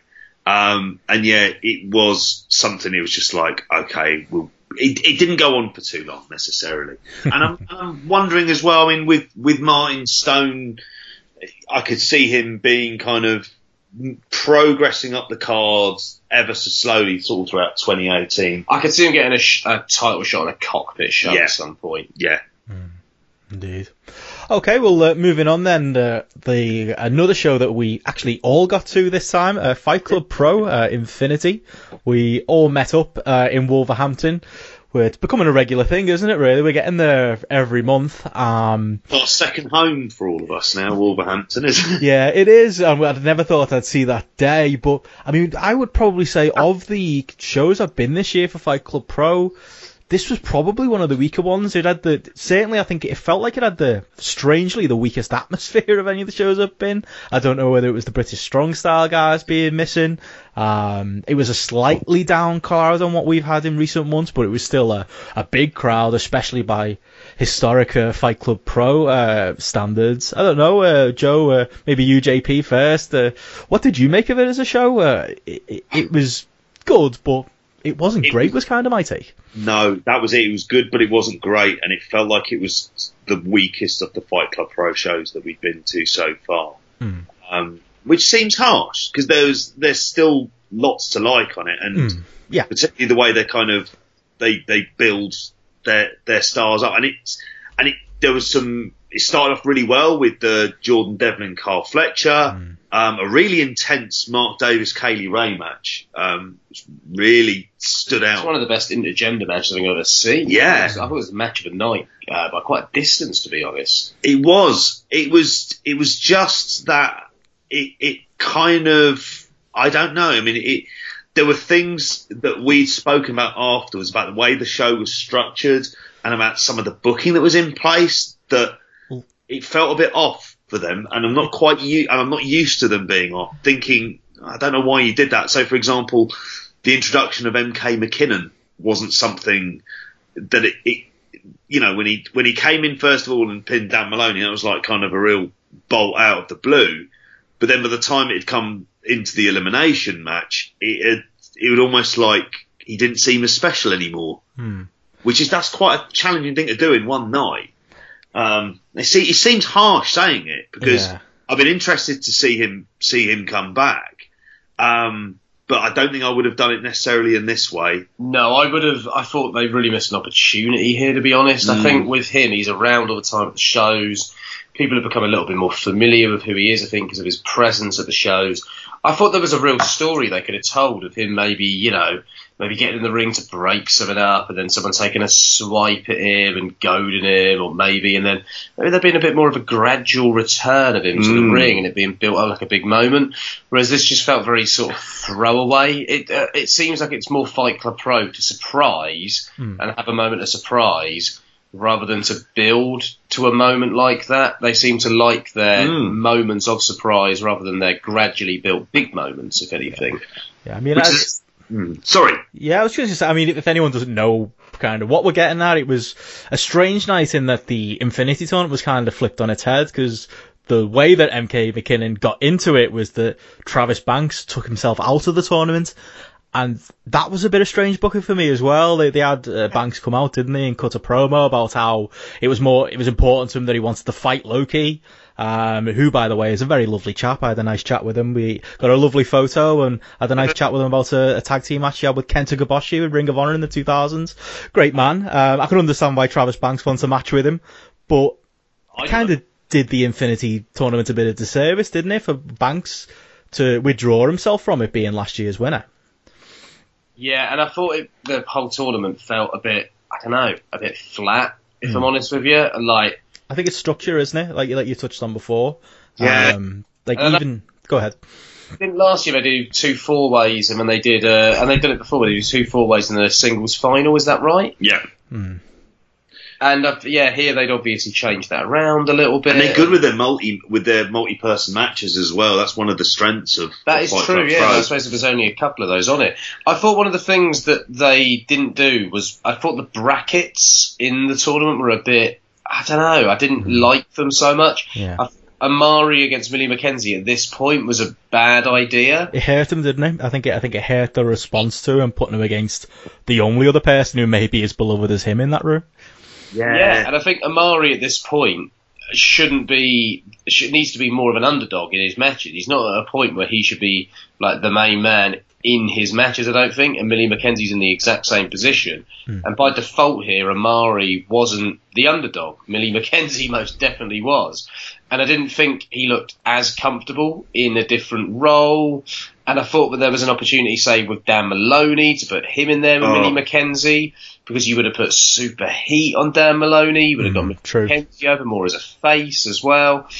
I just thought it was a little bit of a missed opportunity. I thought Amari potentially beating Travis Banks in an upset was the best way to go here. And it would have really put him over going into the final as well. But it's what you do with Loki then, isn't it? And what you do with Homicide and Eddie Kingston.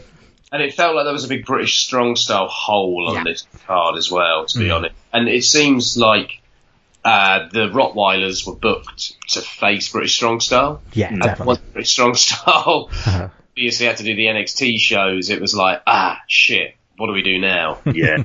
And to also say about Dan Maloney as well, I don't know what's going on with him at the minute and why he's not in a more prominent position. There was a point I wanted to raise about where we were stood in the first half of the show, and it was like people, and it was like an awful bit where there was 2 fans kind of getting in his face, and it kind of really dragged on, and the mic wasn't working. It was like this. It all got very, very weird. Yeah. I don't like fans trying to do that anyway, because it's just like.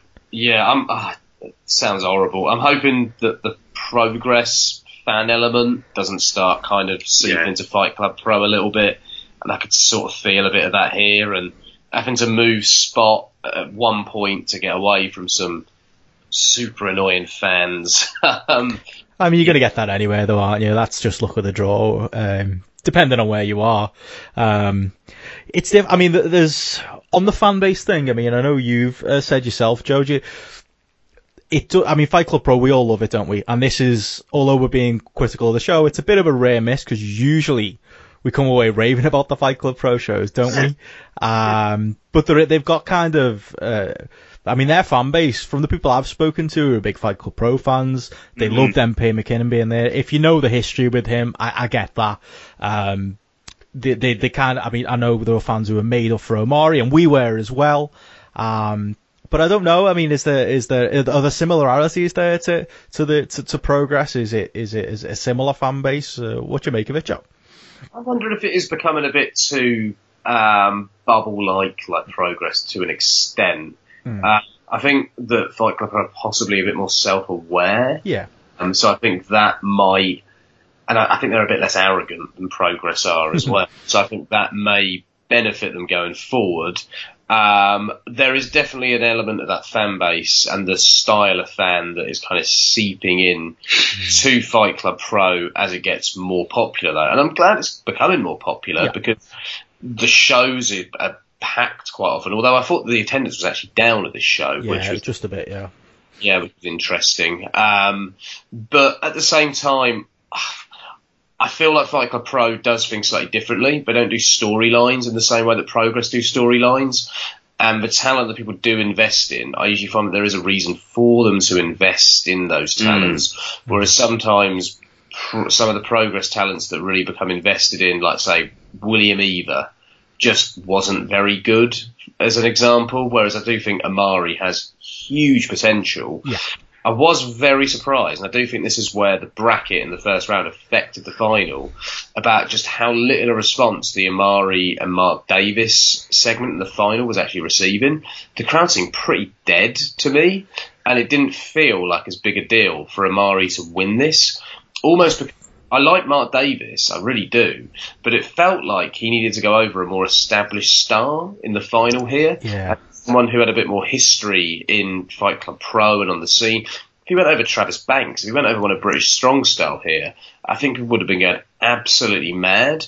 And I do think it did lose a little bit by him going over someone who's, only been in the UK 6 months or so. Yeah, I mean, when it got down to those final two, it seemed like they were going for epic, and you're right, the crowd didn't feel as into as expected, although I would say once they got to the point where they were taking their knee pads and their elbow pads off and slapping and headbutting each other, and Omari hit that big dive, I think people did get into it at that point, but it was late, and there was a long stretch where it was dull's probably not the right word, but it just wasn't maybe what I was expecting. And I think the crowd layout and the booking maybe plays into that. Yeah, it wasn't engaging in the way that I thought it was going to be engaging, I've got to be honest with you.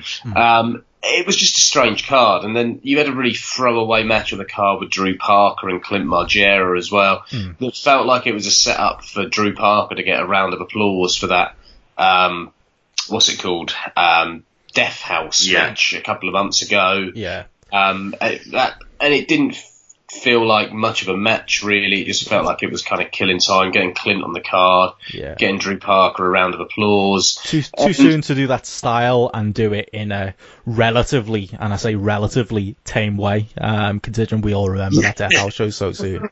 A complete throwaway match. Like, there was nothing to it, really. There was no build, and it just, I'm never a fan of hardcore matches for the sake of having a hardcore match. Like, to me, there's got to be a reason behind a hardcore match, and I suppose there really wasn't a reason behind the Death House, now I say that, and it was what it was, but I suppose that was more of a spectacle, or the rest. Whereas this was just felt like a early 2000s WWE hardcore title match in many ways. Yeah, and it was, and to carry on from it, I mean, it was interesting until we spoke about the crowd as well. A lot of them didn't know who Jonathan Gresham was. That's a big difference, isn't it, between the Fight Club Pro crowds of old and of today? Yeah, exactly, which, for those people, they can Google it, they can find out.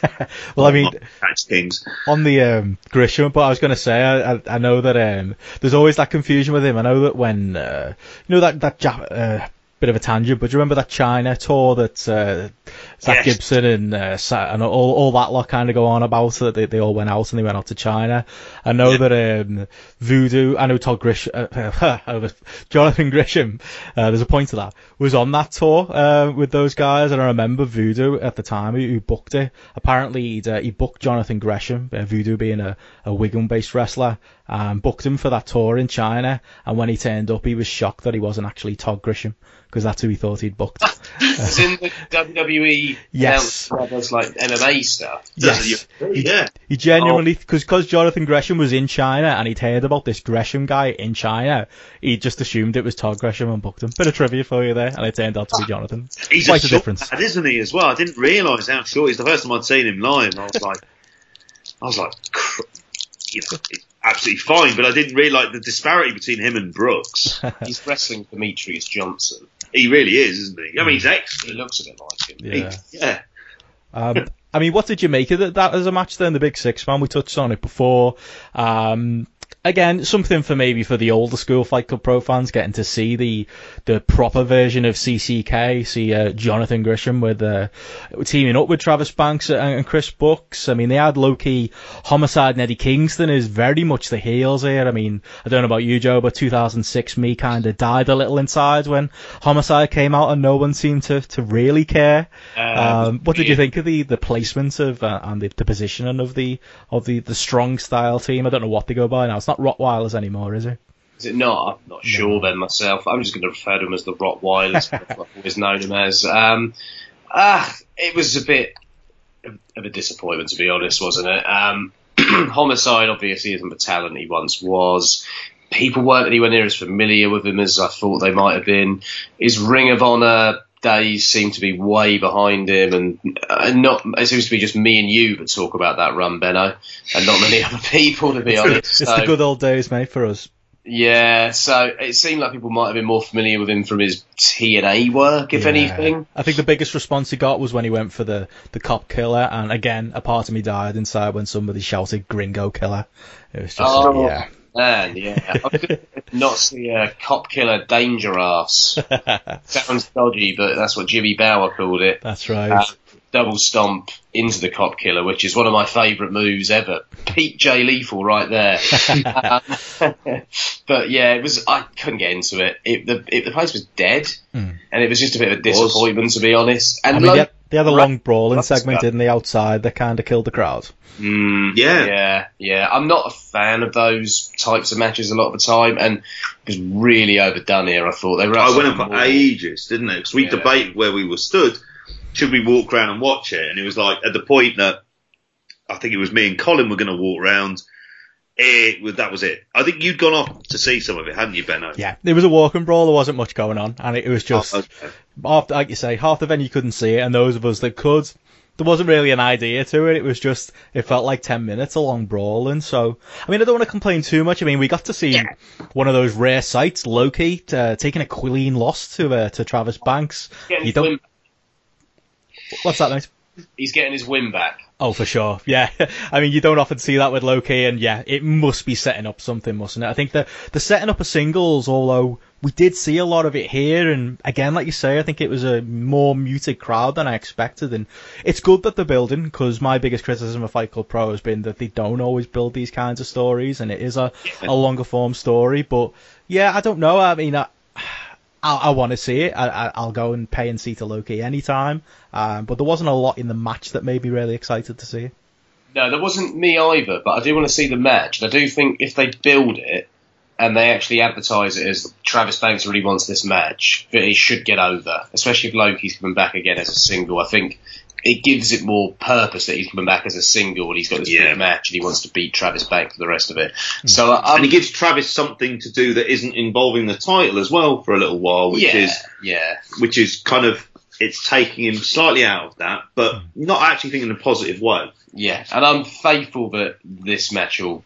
I'm confident that this match will work and will get over when it's promoted properly. This might sound a bit harsh, but what was Eddie Kingston wearing?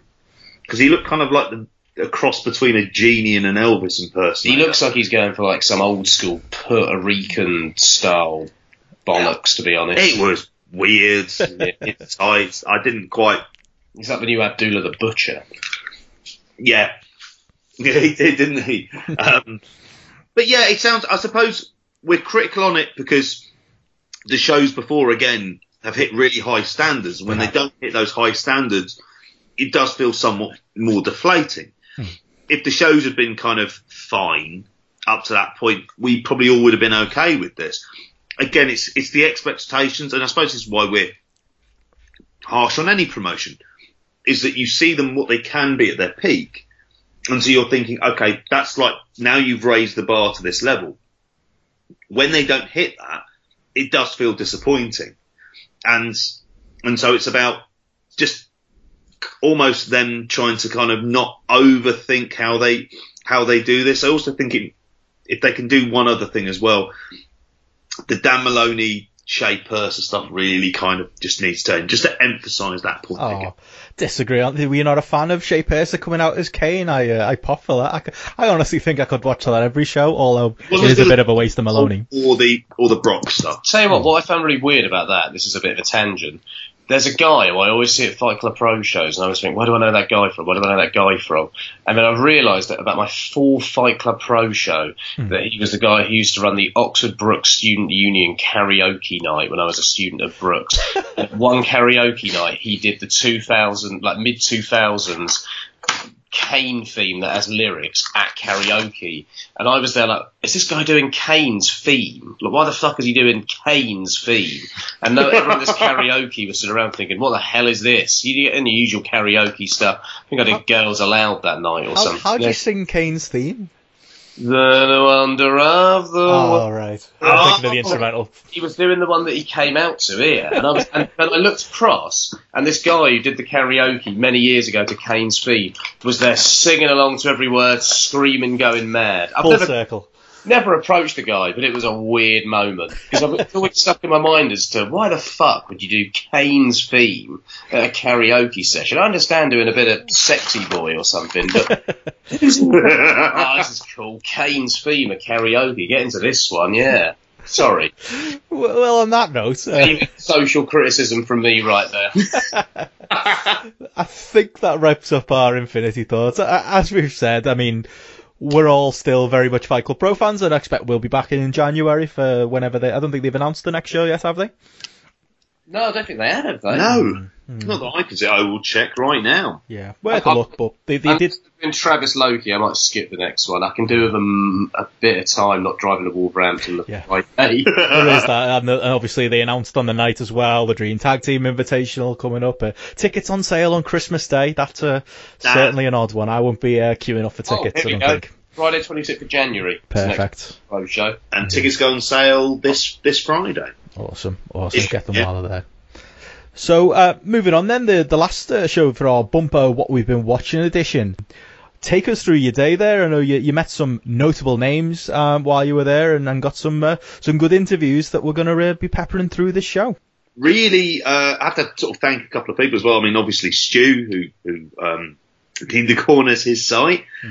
He had managed to get us hooked up with the guy Adam Cleary, who is the operations manager for Defiant, and we were able to go in and interview Stu Bennett, who most people would know as Wade Barrett, who's the general manager for Defiant, and interview some of the wrestlers who are on the card as well. Mm-hmm. There's stuff we can't go into because they were taping for TV, which will probably give you a clue about the kind of show that it was. And so there's stuff around the spoilers that we can't give away. They taped episodes 2, 3, and 9, so that was a bit confusing. Yeah, and you heard that right. 2, 3, and 9. And there was something that happened right at the end in episode 9 that you'd be waiting a while for. Yeah. We were not allowed to speak about. So, that will come out in, I assume, about 9 weeks' time. It's an interesting kind of setup because it's very much a TV promotion. So there were, the matches themselves were generally on the shorter side. It was very kind of angle heavy. Yeah, there were a lot of angles. There were a lot of moments during the night where the house lights went down and then we came back to the ring and something happened. I think that happened 3 or 4 times over the course of the night. Like, it happened a lot. And we got a few different debuts, didn't we, from kind of newer guys that they hadn't used before. Again, can't spoil anything. So tune in to Defiant Wrestling. Should we? In terms of the criticisms that we've had of them in the past. Yeah, I was going to say, I mean, how different was it from the What Culture presentation? Is it still very much the same company?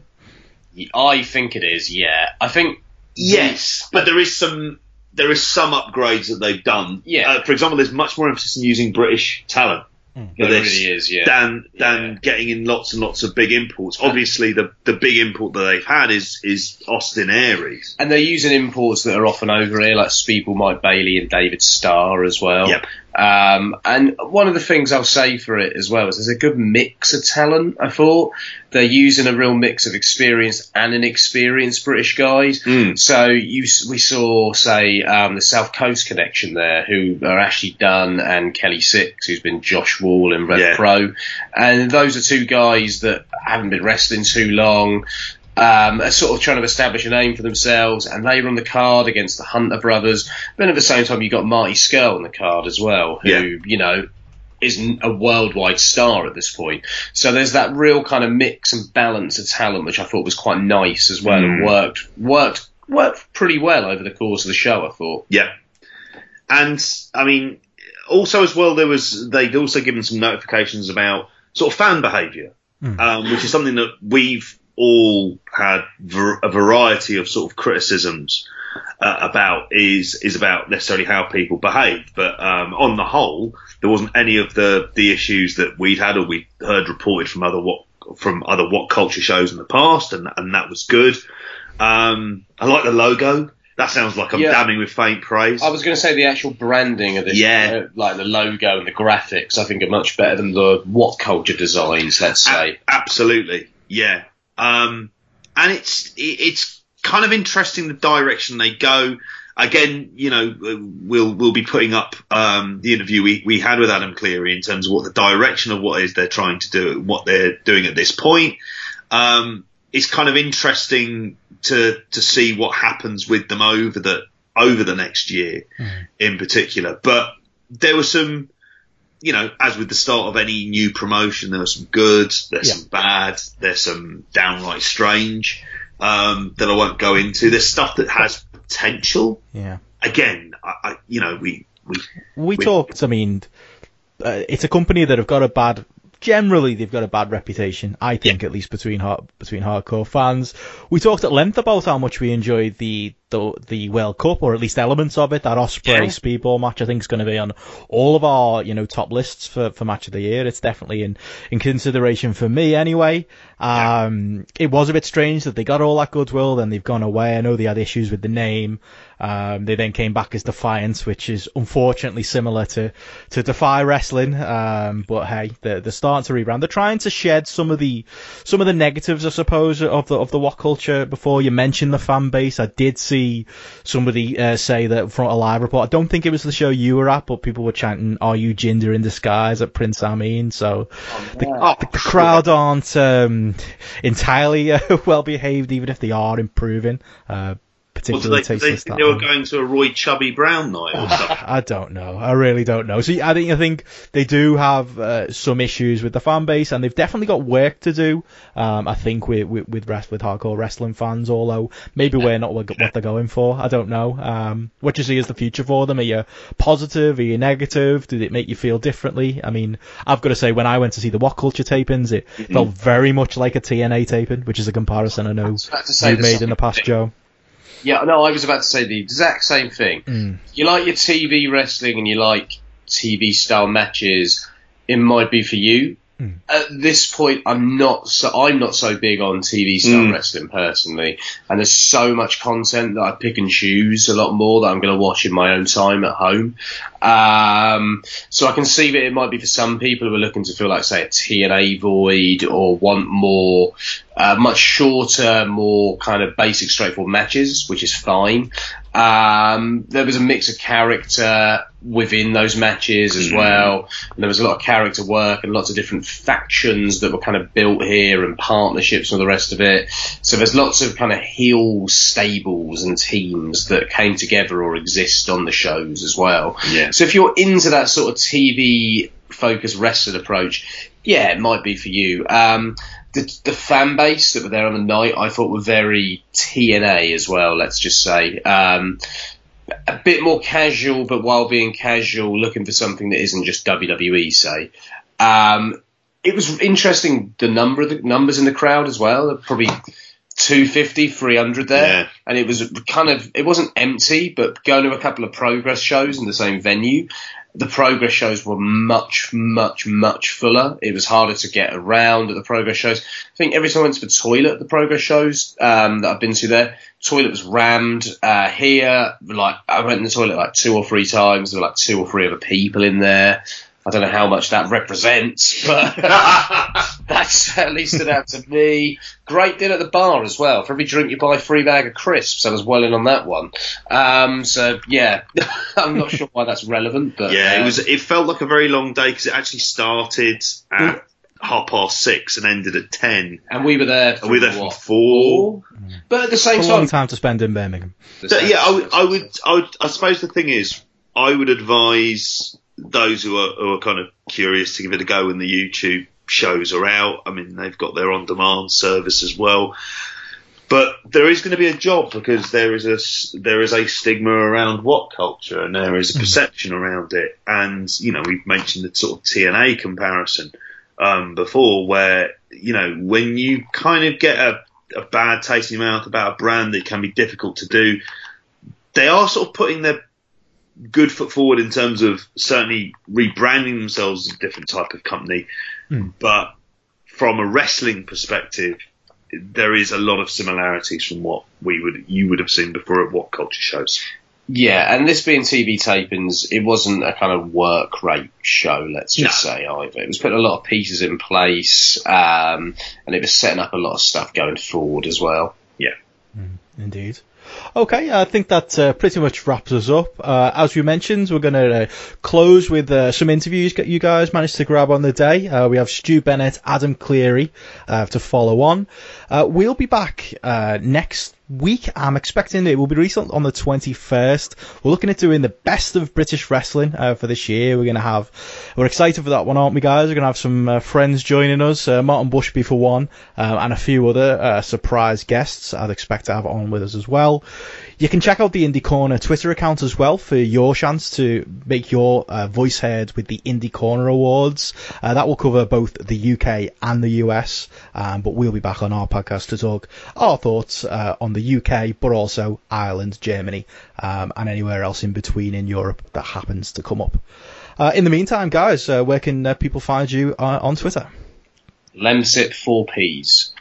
JP, Jippy, JIP, 3 E's. Awesome. You can catch me on Twitter at BensonRichardE, and you can follow the Indie Corner Twitter account at the Indie Corner, and we'll catch you again next week.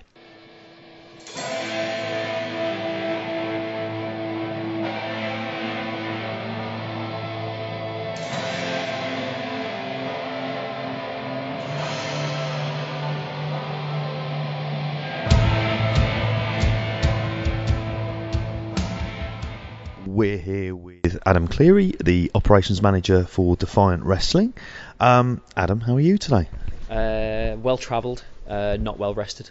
Not well rested. Not well rested, no. Show finished at about 1 o'clock last night, so had a McDonald's in bed, fell asleep watching The Punisher, and then got up at 8 and came down to Birmingham, which is nice. But part of the gig, I suppose. And how have you found in terms of, because obviously you've gone from the rebrand from WCPW to Defiant, how have you found that transition?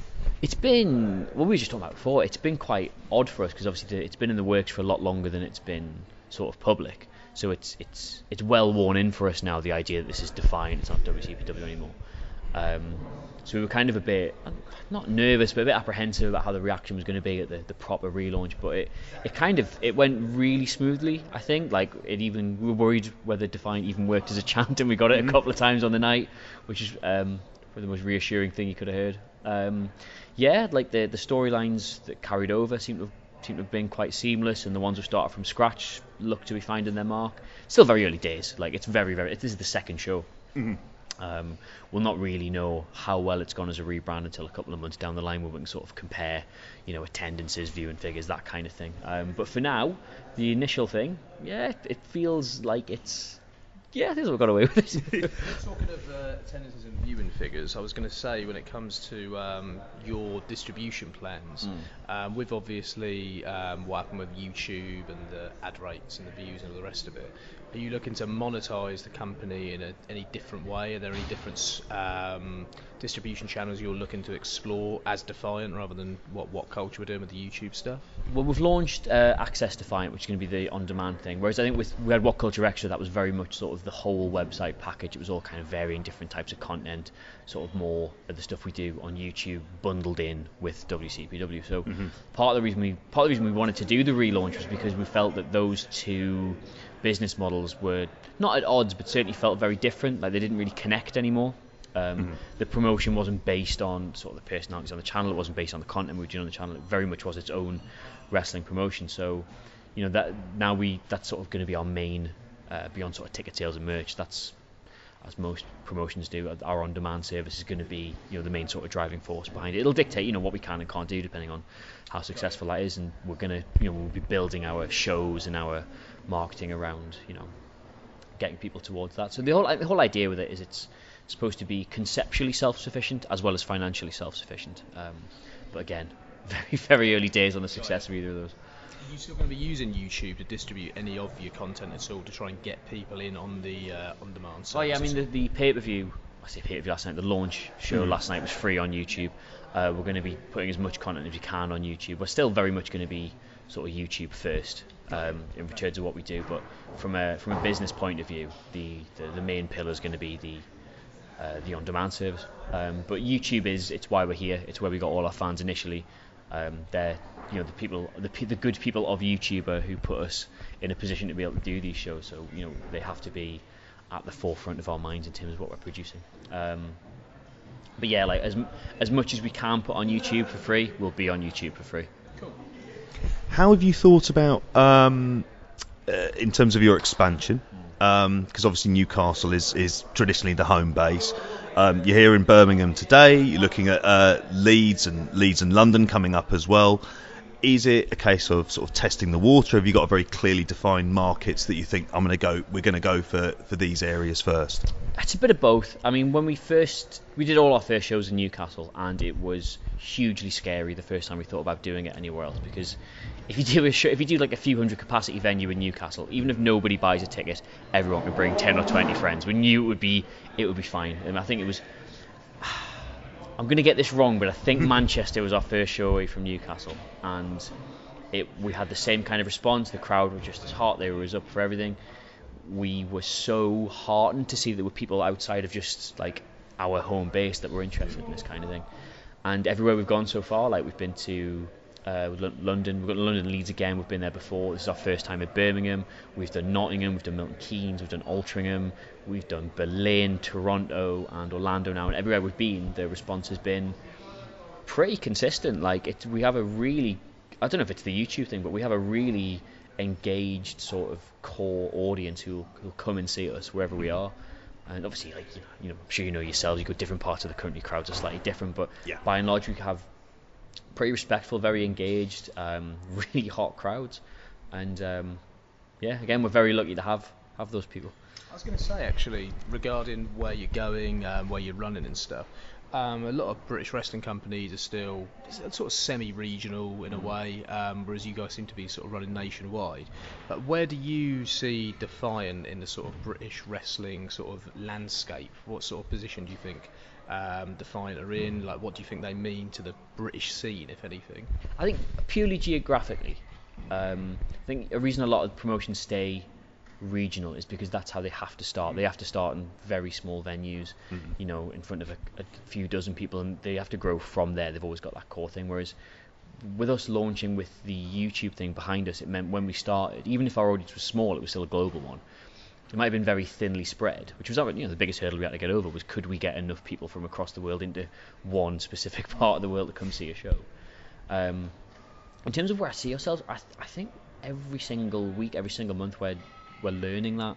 You know, we are still very new. This is only our second year. I don't think even internally we sort of have a concrete position of where we see ourselves. I don't think we see a particular role that we feel we have to fill. It's just we found from a lot of our first couple of shows that it was a lot of people's first time at an indie show.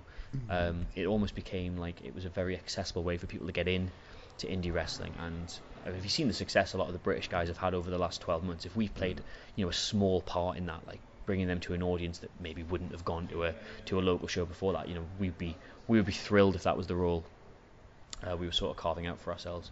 But to be totally honest, I don't know where we are. I think it's not for us to decide ultimately. From our perspective, I've often said you guys have kind of filled the void that was kind of left open when TNA started on their troubles, because obviously they would do the tours over every January and they'd get really big crowds.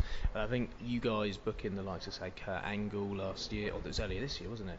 Was like a real crossover, because people were seeing like those names in the marquee, and then they were getting into these guys like Will Ospreay, like Marty Scurll, Travis Banks as well, when they were coming along to these shows. So I think that's quite a positive step, really. That was a big learning curve we had, because I think we got almost dizzy with who we could get when we first started.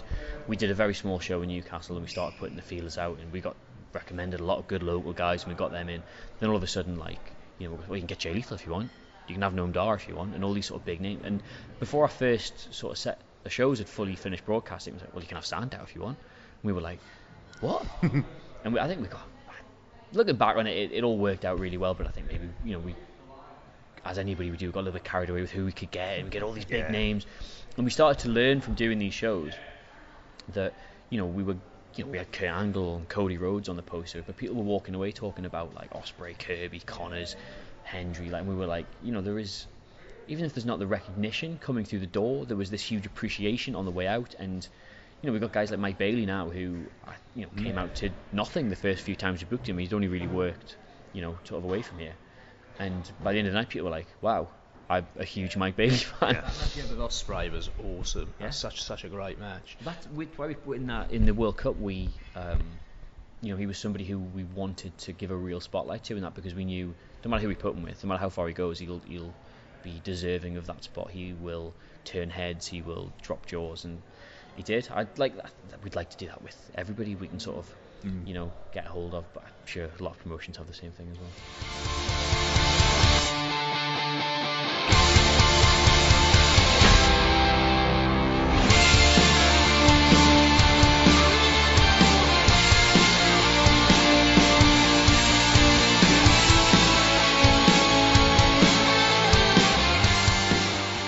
We are here with Stu Bennett, who some of you might remember as Wade Barrett. He is the general manager of Defiant. Stu, how are you today? I'm fantastic, thank you. We had a great show last night in Newcastle, so very excited for today's show in Birmingham. First time I've been at this venue, so pretty excited to see what goes down. Excellent. Stu, first question I wanted to ask you is, we've seen you in Defiant since we saw you in WWTV, but what have you generally been doing with yourself since leaving WWE? Well, I left WWE about 1.5 years ago, and I was really burned out by what I was doing. I was a little unhappy there, so it was time for me to move on. And since I left, I've been doing a couple of acting roles. I've got a couple of movies coming out in the beginning of 2018. One's called Vengeance, which is an action movie. The other is called Fanged Up, which is a horror comedy. So kind of moving into the acting world a little. I've also recently hosted a TV show for Netflix, which I can't say too much about at the moment. They haven't made the announcement, but that was a cool new direction for me too. And then on top of that, moving into things like working with Defiant Wrestling in GM type roles and commentary and stuff like that. So giving the body a bit of a rest and using the voice a bit more. Are you generally looking to transition away from wrestling then and move into sort of the acting, the entertainment world outside of a kind of wrestling sphere, I take it? Well, I was wrestling for a long time, for about 14 years altogether, and wrestling I've always thought of as a young man's game. That's not to say that I will never wrestle again, but I think inevitably it gets to a point where you have to start looking outside of wrestling in order to have some sort of longevity, unless I'm going to go into the role of being a trainer or setting up my own wrestling company or something like that, which right now doesn't particularly appeal to me. I need to start building some bridges into outside worlds and stuff like that. So to leverage whatever name I've got from the wrestling world to move into things like acting and TV hosting and stuff like that, I think it's about as smart a thing as I can do right now. So, anything I can do outside of wrestling is obviously interesting. But then again, there's always the itch to get back involved in pro wrestling. Absolutely. That's obviously my first addiction right there. So after a little break away, and it's good to be back around the locker room, back around the fans and stuff like that. And Defiant Wrestling is just an awesome company, and it's great to be involved there. You've been, obviously, the last time you would have been working in Britain on a regular basis, probably about 2006, 2007. Exactly.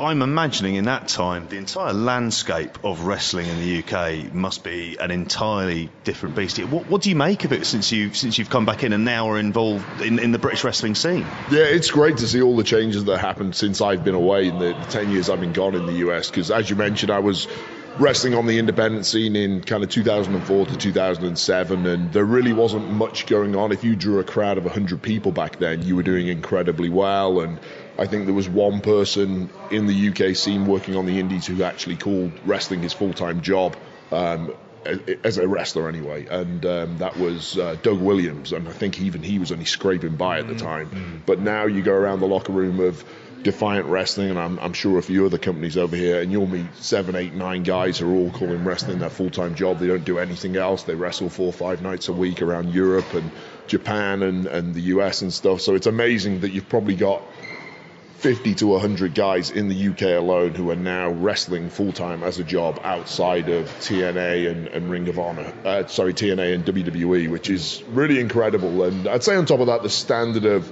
production for a company like Defiant, the kind of the setup they have here, the buildings they get, the stuff they can put on their pay-per-views and their TV shows and stuff is just incredible. And on top of that, the standard of wrestling in the ring is as high as I've ever seen anywhere in the world. So it's amazing how much things have progressed, and I think it speaks volumes to the advances in technology and the ability to get a product across to the masses, because we have fans watching Defiant Wrestling in Saudi Arabia and Japan and the US and stuff, and obviously the income streams you get from that allows you to expand and bring in better talent and make better production in the end. So it's a great thing for the business. I was going to say as well, sorry mate, we haven't really seen you anywhere else but What Culture, now Defiant. What was it that attracted you to Defiant specifically? I'm assuming you had other offers from other companies all over the place, but what is it about Defiant that attracted you to the company? Well, it was a couple of things. When I first left WWE, I was very burnt out by the business, and as I mentioned, I just wanted a break. And sure. I did get a ton of offers from a lot of big companies, and obviously I turned them all down. And really it was almost an accident that I got involved with Defiant Wrestling. I came over here with a company called Inside the Ropes in, I think it was April this year, and I did a speaking tour.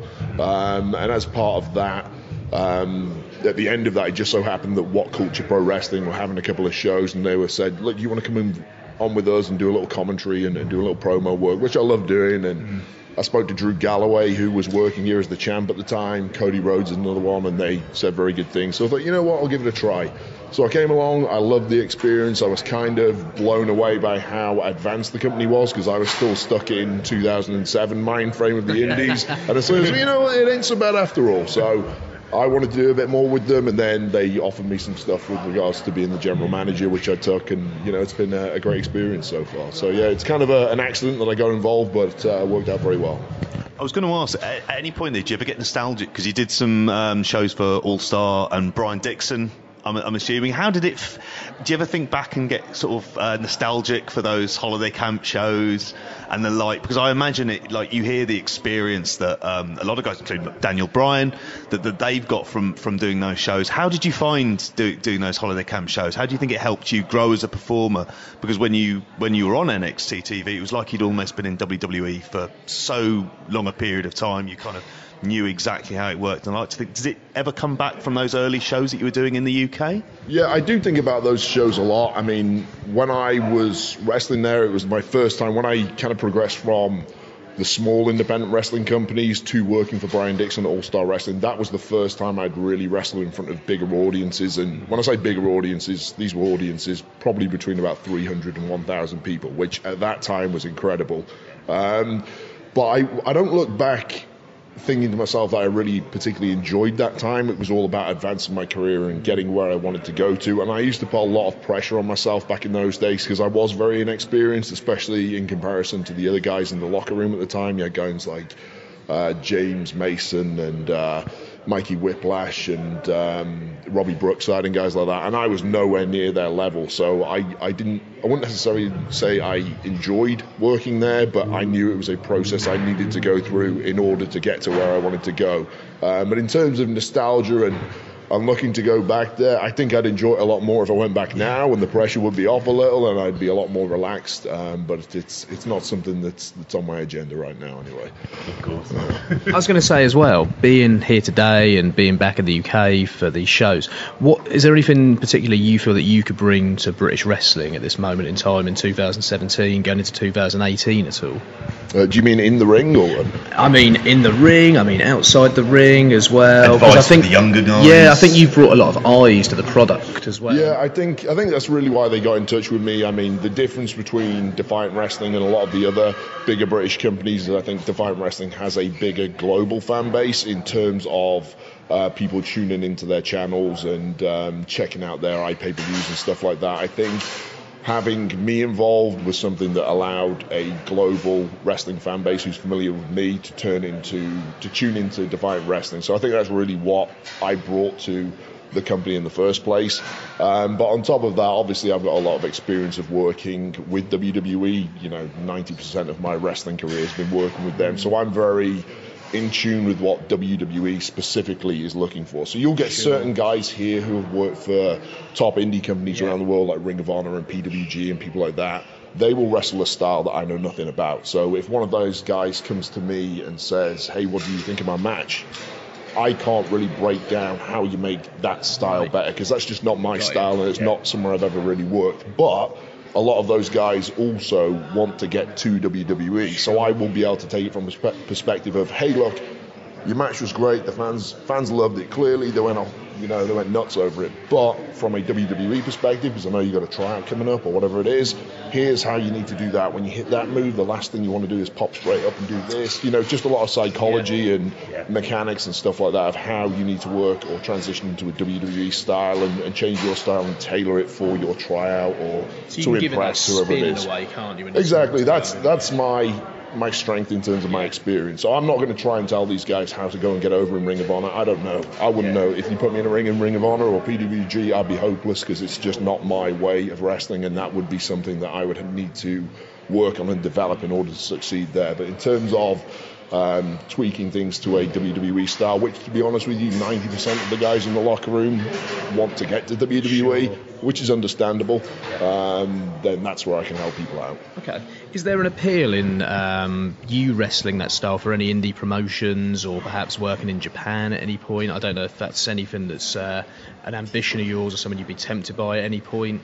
Yeah, I think so at some point, whether it's working for a specific indie company in America or Japan. Japan is certainly a big appeal because I've got a ton of friends who go out there and speak very highly of it. Obviously, Marty Scurll, the champ here, speaks very highly of his experiences. On top of that, Cody Rhodes is doing great things out there. So I've got a bunch of friends who speak highly of it. So maybe at some point I can see myself doing that if I do get back in the ring or when I get back in the ring. But there's no timeline in terms of when that's going to happen, that's for sure. Cool.